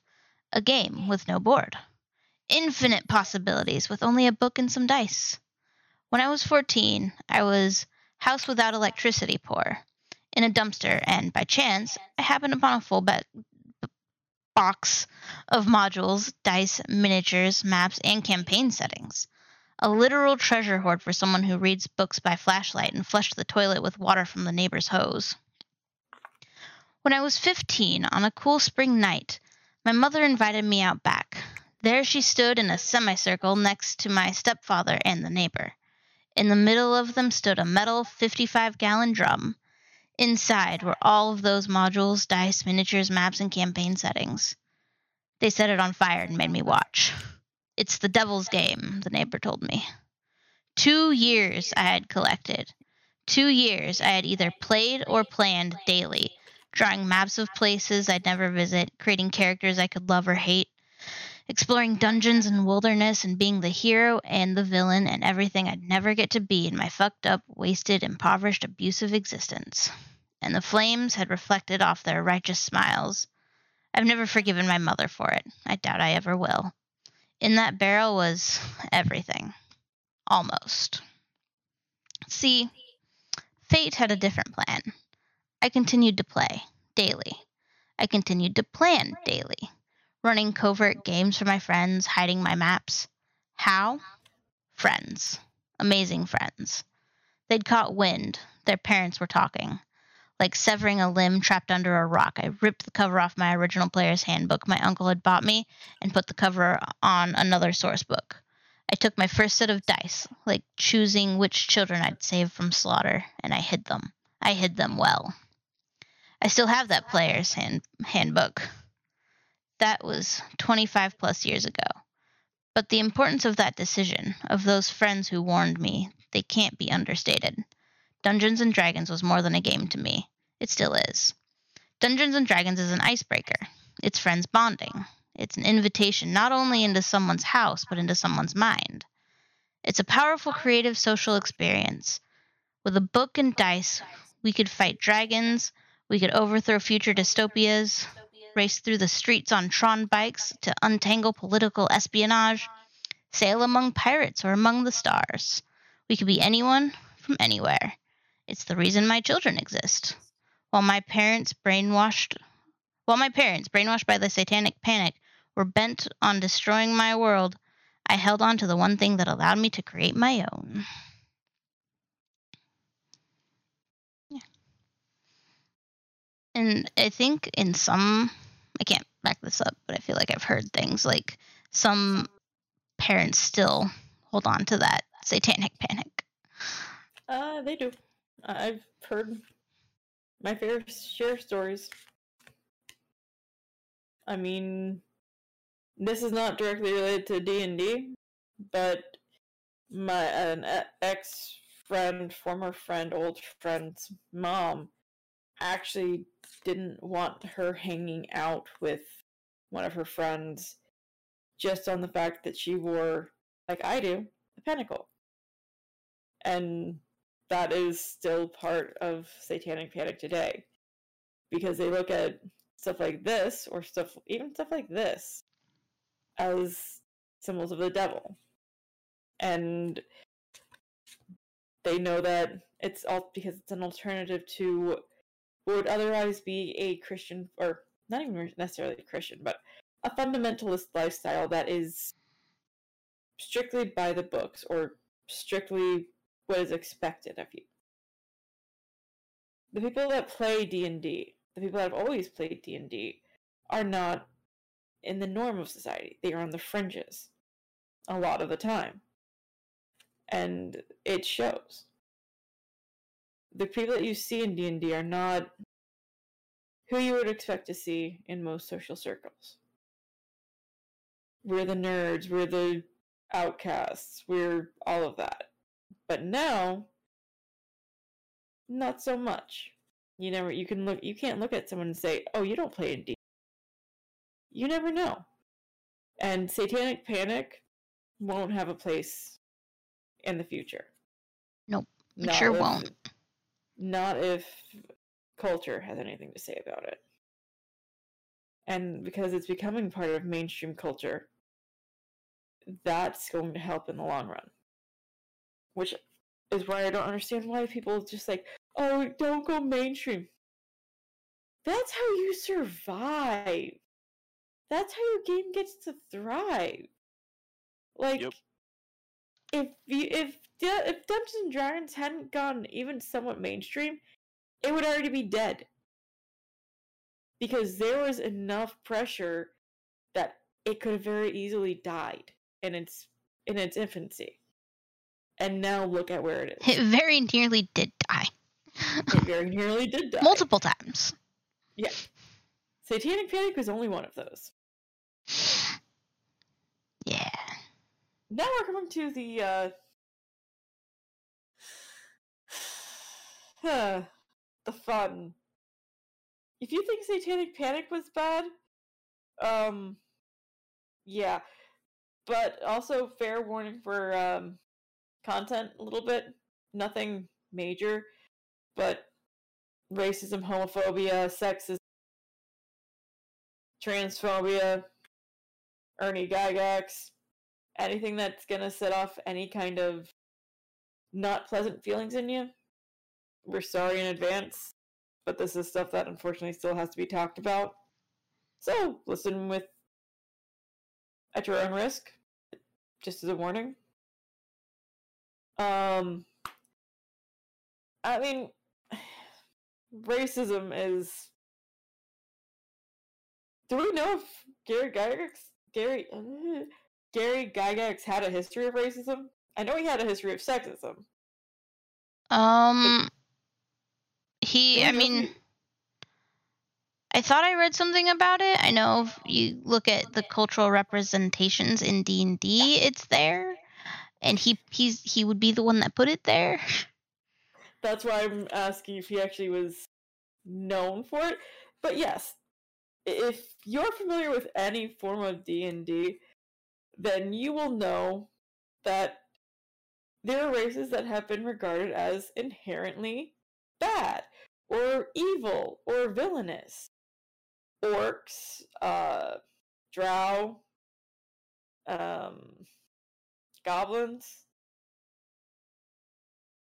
just to name a few off the top of my head. I know there's more than that. No, additional content warning. Rape. Because I kind of forgot about this one. But half orcs were always, stereotyped to be the product of a violent happening.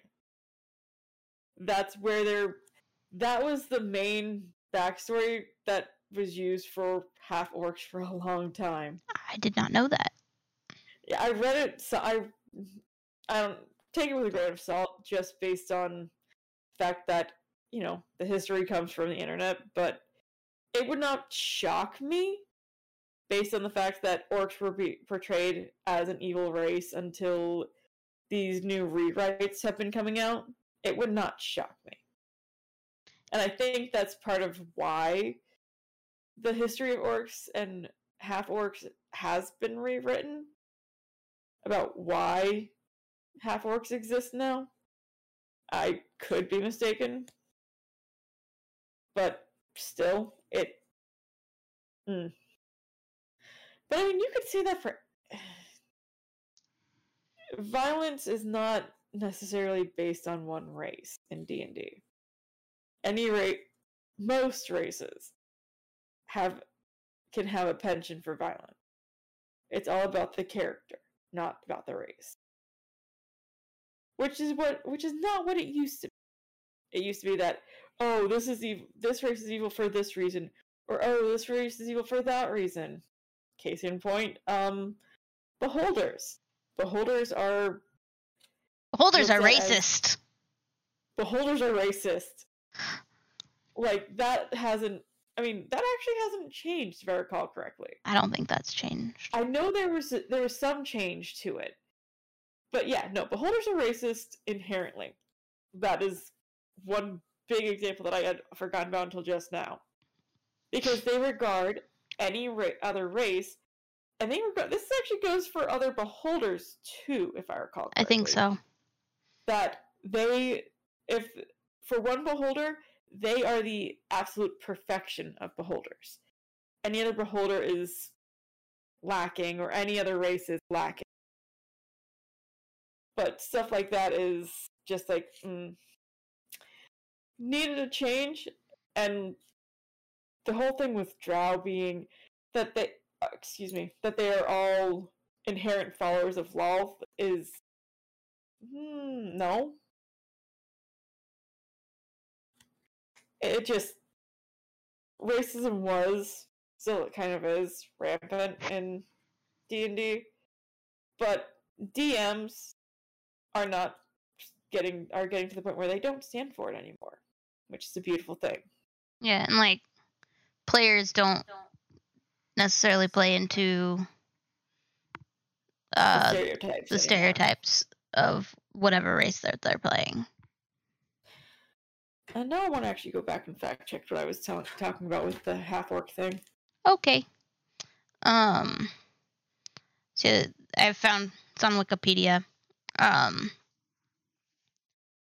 it talks about the ways different real cultures are depicted potentially problematically in D&D.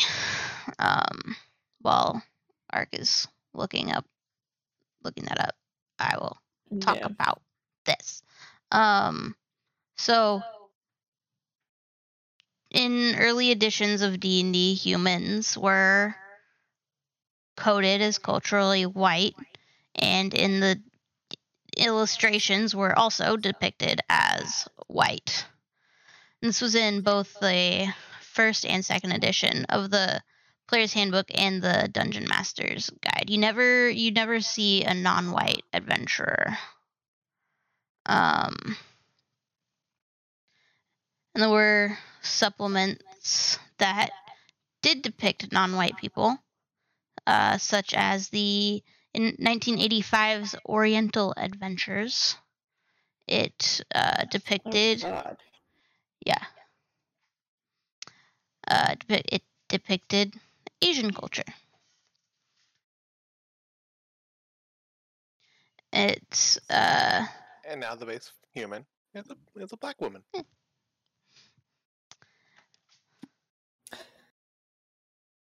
Of which I have heard a story of that got someone into the game as well.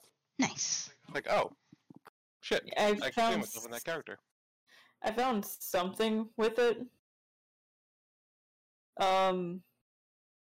So it actually, that whole thing with the Advanced Player's Handbook is actually where it introduced half-orc characters as well.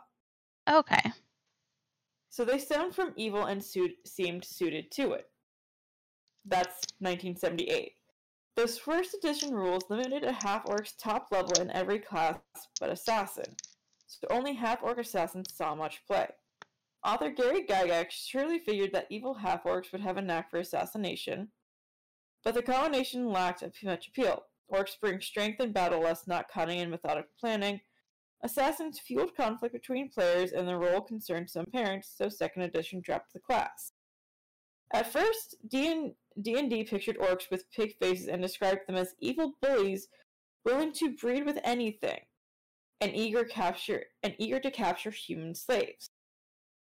Which is where that whole thing with rape comes from. That makes sense. This led many people to conclude that half-orcs came from rape, which is unfortunately seemed like a big narrative from a lot of things that I've read. That was a big narrative for the longest time. The half-orc history in the game suggests that the D&D team shied from featuring a playable race that implies a dark background of sexual violence. As designers wrestled with the half-orc's backstory, the race came with the first and third editions of the player's handbook and left with the second and fourth editions of the handbook. So it was taken out in second edition, but brought back in during 3, and then it was taken out again and only brought back with 5th edition. Interesting. I'm just looking to see if there's anything. Oh, that's interesting. Still, rather than explaining half-orcs as a product of human-orc interbreeding, 4th edition made them a completely separate race. As backstory, the Player's Handbook 2 offers a menu of mythic explanations to choose from.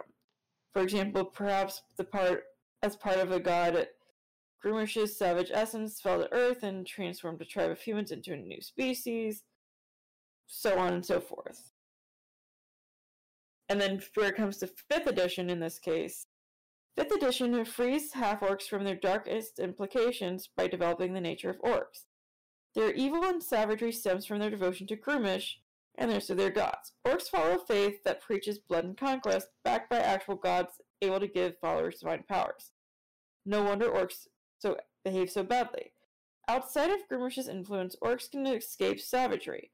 Most orcs have been indoctrinated into a life of destruction and slaughter, but unlike creatures who, by their very nature, are evil, such as gnolls, it's possible that an orc, if raised outside its culture, could develop a limited capacity for empathy, love, and compassion. They're saying limited capacity, but I don't even see it as being limited. Difficult to understand unless they're raised mostly by their human parents. Yes, but that's the whole nature versus nurture thing, and that's a little deep for D&D. Yeah. And then there's the fun topic.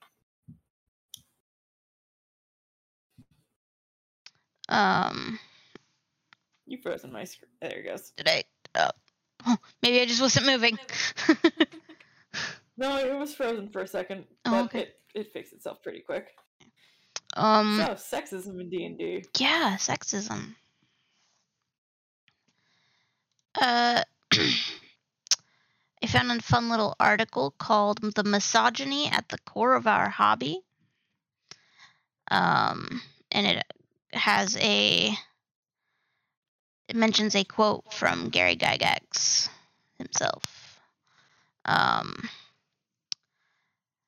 So Gary Gygax was a sexist. And he himself said that he didn't think women would be interested in D&D because their brains function differently than men's. Yeah. Yeah. That's I honestly wonder how well that went over when he first said that. I really do wonder. I can't imagine, considering the fact that it was 1970s, and a lot of one of the big movements at that point was feminism, the first wave of feminism. I can't imagine that would have gone over very well. So this is a screenshot from a website. I can't tell you what because I don't know. But someone asked him directly. This was in 2002.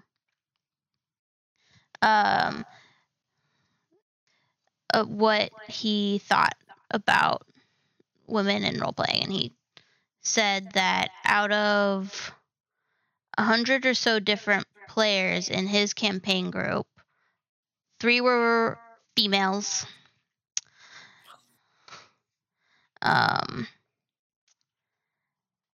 His daughter was an original playtester for the first draft of what became D&D. Both her and her younger sister lost interest after a few months. Gary Gygax is a biological determinist. Oh, that explains a lot, actually. It explicitly says, as a biological determinist, I am positive that most females do not play RPGs because of a difference in brain function. They can play as well as males, but they do not achieve the same sense of satisfaction from playing. In short, there is no special game that will attract females, other than that LARPing, which is more socialization and theatrics and gaming, and it is a waste of time and effort to attempt such a thing. This calls a mind to when Lionel made pastel-colored trains and train cars to appeal to females. The effort bombed. The sets were recalled and redone. Spell it? I think it's a typo.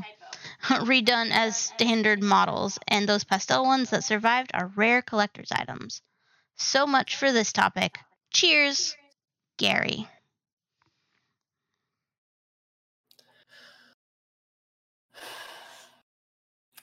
Yeah, that biological determinant crap Yeah. should just tell you all that you need to know. Yeah. So should his use of the word. And I mean, this was also, again, more socially accepted. Was back in that time period. 2002. Females. This was 20 years ago. That's still that makes sense. Still, that was still very accepted. The word females, and I mean, him being a biological determinist makes sense that he used the term females anyway, even in today's standard. But yeah, myself, Timeless, and Kiss will all tell you. Actually, I don't know how we haven't done a poll of this in GSG, but the word female, for at least for me, I can't speak for you or Kiss completely, but it's like, it's not nails on a chalkboard, but it sets my teeth. Depends on the context for me. And there are times where I'm just like, I mean, woman-owned business doesn't sound as good as female-run. Yeah. But, I mean, saying a shop, it does depend on the context. Like, saying a shop run by females, just, you could very easily replace that word with women. A shop run by women. Makes sense. Female-owned business sounds a little bit better than woman-owned business. For some reason, I don't know why it just sounds better. Probably a grammar thing. It might be a grammar thing. But it's just, in certain contexts, the word female, when it's not necessary to be used, just sets my teeth, and it's like, why? I get that it's a scientific term, but you don't have to use a scientific term in everyday speech when it doesn't have anything to do with a scientific thing. And that's not to say anything of his determination that women don't enjoy D&D because it's not social enough. Yeah. Like, it's super social. How do you expect to play if you're not social? Oh, but I had one more thing to say. It's like, your daughter's lost interest after a few months. Could it just be that you're a terrible DM? Yeah. Because I'm pretty sure that probably had something to do with it. Not to speak ill of the dead, or the creator of D&D, but... It's okay to speak ill of the creator of the thing that we like. Yeah. And recognize their problems. Person. Yeah. He was a terrible person, objectively. Yeah. Did he create something beautiful? Yes. But you know what? Just like with Harry Potter, just like with a lot of fandoms, it's not the creator that takes ownership at that after a certain point. It's the fandom. And the Yep. thing that's keeping this game alive is the fandom. It's the mainstream attention that it gets.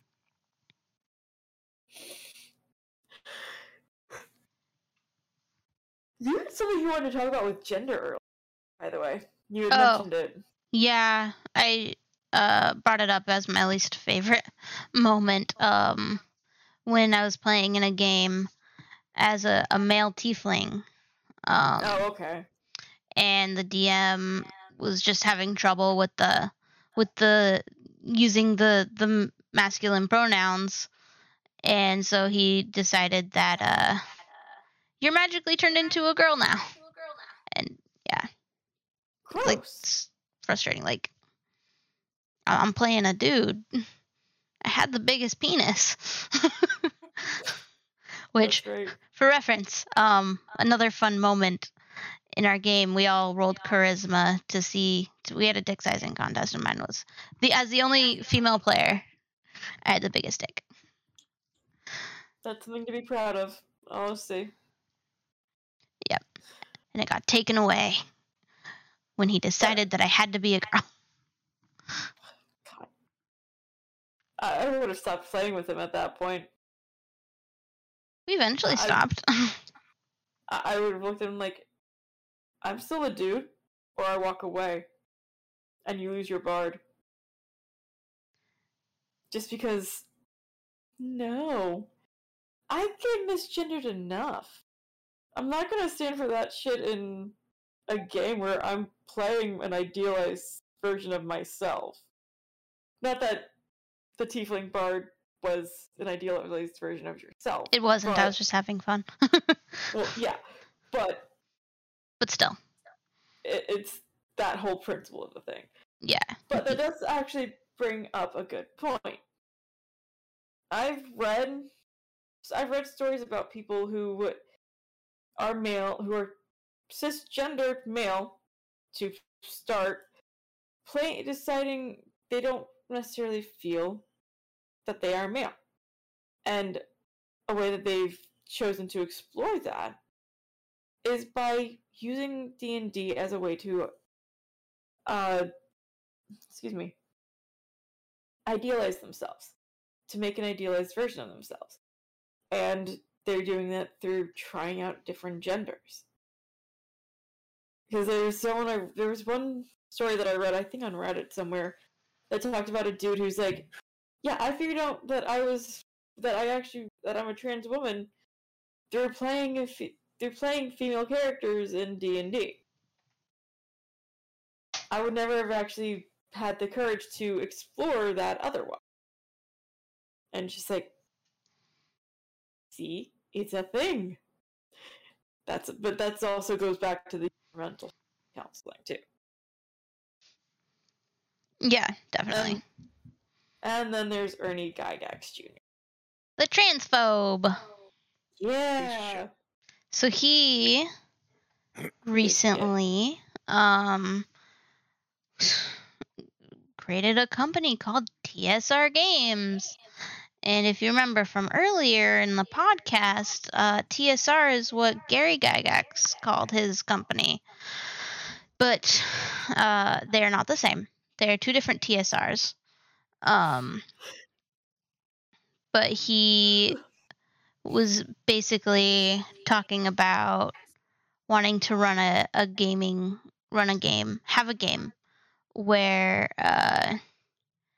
people don't have to be afraid of a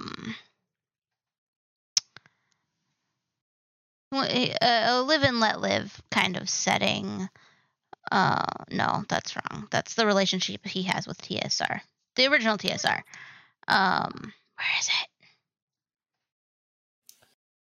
it? Basically, he made some like a no.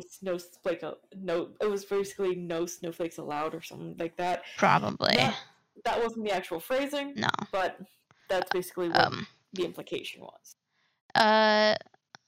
He said there's a ton of artists and game designers and people that played TSR, and recently they were dissed for being old-fashioned, possibly anti-modern trends, and enforcing or even having the concepts of gender identity. All I'm trying to do is fill the strip mine, allow this fertile soil to produce more games and products again. So, basically, trying to create a game for people who have old-fashioned ideals, and old-fashioned concepts of gender identity or whatever. And a trans woman actually tweeted on, as a reply to his tweet, asking him to voice his support for the trans community, and she got blocked. And TSR Games, Ernie Gygax's TSR Games, denied that he did anything wrong. Yeah. The long and short of it is that he got his panties in a twist because the fact that people disliked what his artists were drawing for certain characters, which, you know, people have their own opinions. And I'm not saying that there aren't characters that are male or female. There are. But there's also ones that are in between. And gender is gender, here's the thing, is a social construct. Meaning that it's created in our heads as part of society. If we didn't live in society, we'd have no concept of gender. We might not even have a concept of sex. And sex itself is fluid. Because there is not just XX and XY. There is, I don't know, upwards of 300 combinations. Because you can have XXY, you can have XX, or you can have XYY. You can have XYX. I will not be going into all of the combinations because no. That's a lot. It's a lot, but you get the idea. There is a shit ton of chromosomal combinations that can result in a lot of different gender or reproductive organ display, showing, however you want to say that. Mm-hmm. And that's not even to talk about the fact that that have to deal with having both sets of reproductive organs, or and this is a thing that still does happen today, their doctors choosing what their sex is when they're born, and doing an invasive surgery to make it so. So if, for example, a doctor decides, oh, this child is female, and they have both parts, they take away the male parts. There was a really good episode of House about a kid that was born with both parts, and it was, I don't remember all the details, but I just remember the way they did the makeup on the kid. Like, some shots they'd look more male, and other shots they'd more masculine, and other shots they look more feminine. And I feel like it ended with the kid getting to choose, but I don't remember. But that's just it. The doctor should not be making that choice. Like, they're not even it's not even a matter of asking the parents at that point, which sometimes they don't even ask the parents, by the way. They should. It's not the parents' choice what their child's sex is. They are just intersex. They are born with both, and if they decide that the way their body presents isn't comfortable for them, that's when surgery should be pursued. Not just not on a whim. I mean, the same argument's made for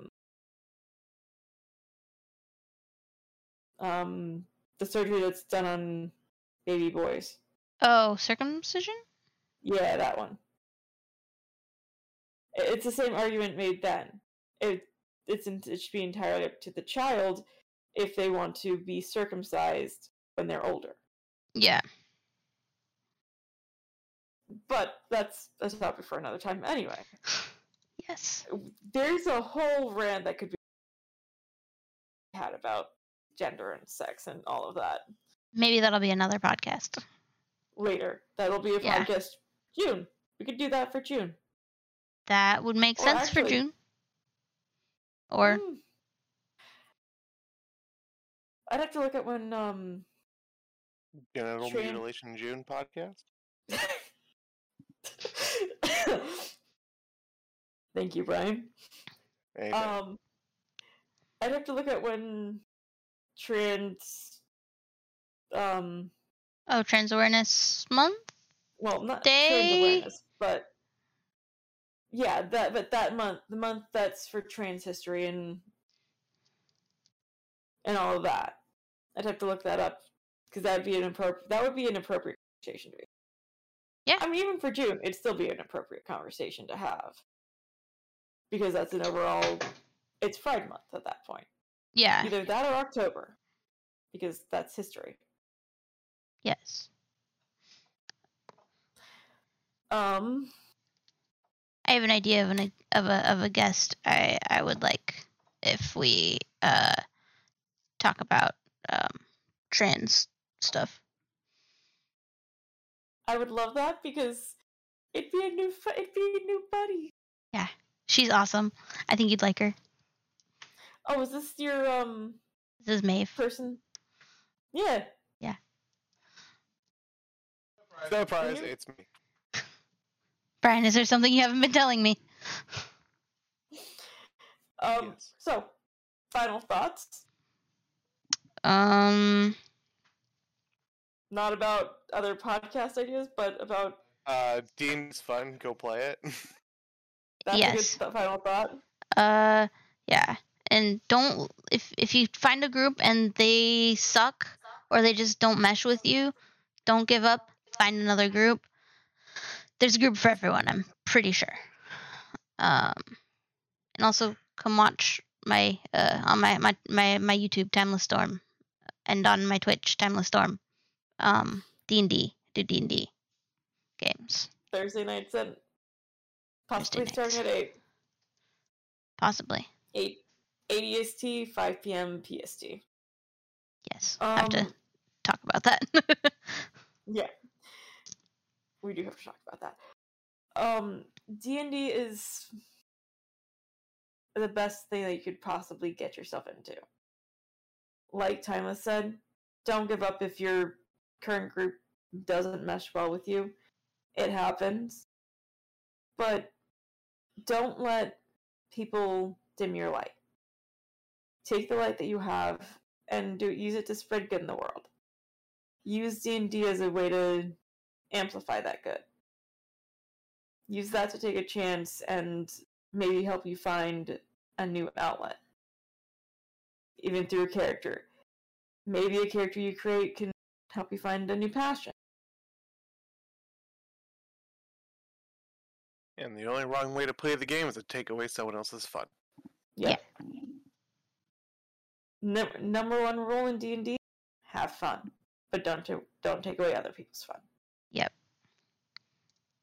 And join us next month, not week, sorry, Sometime next month. for our Did we podcast say the on 20th? relationships. Did we say the 20th? Something like that?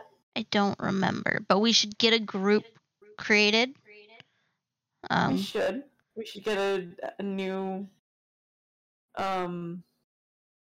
document created. Yep. Honestly, Anyway. this might be one that I sit out because relationships, and I have none. I mean, you can still offer your opinion.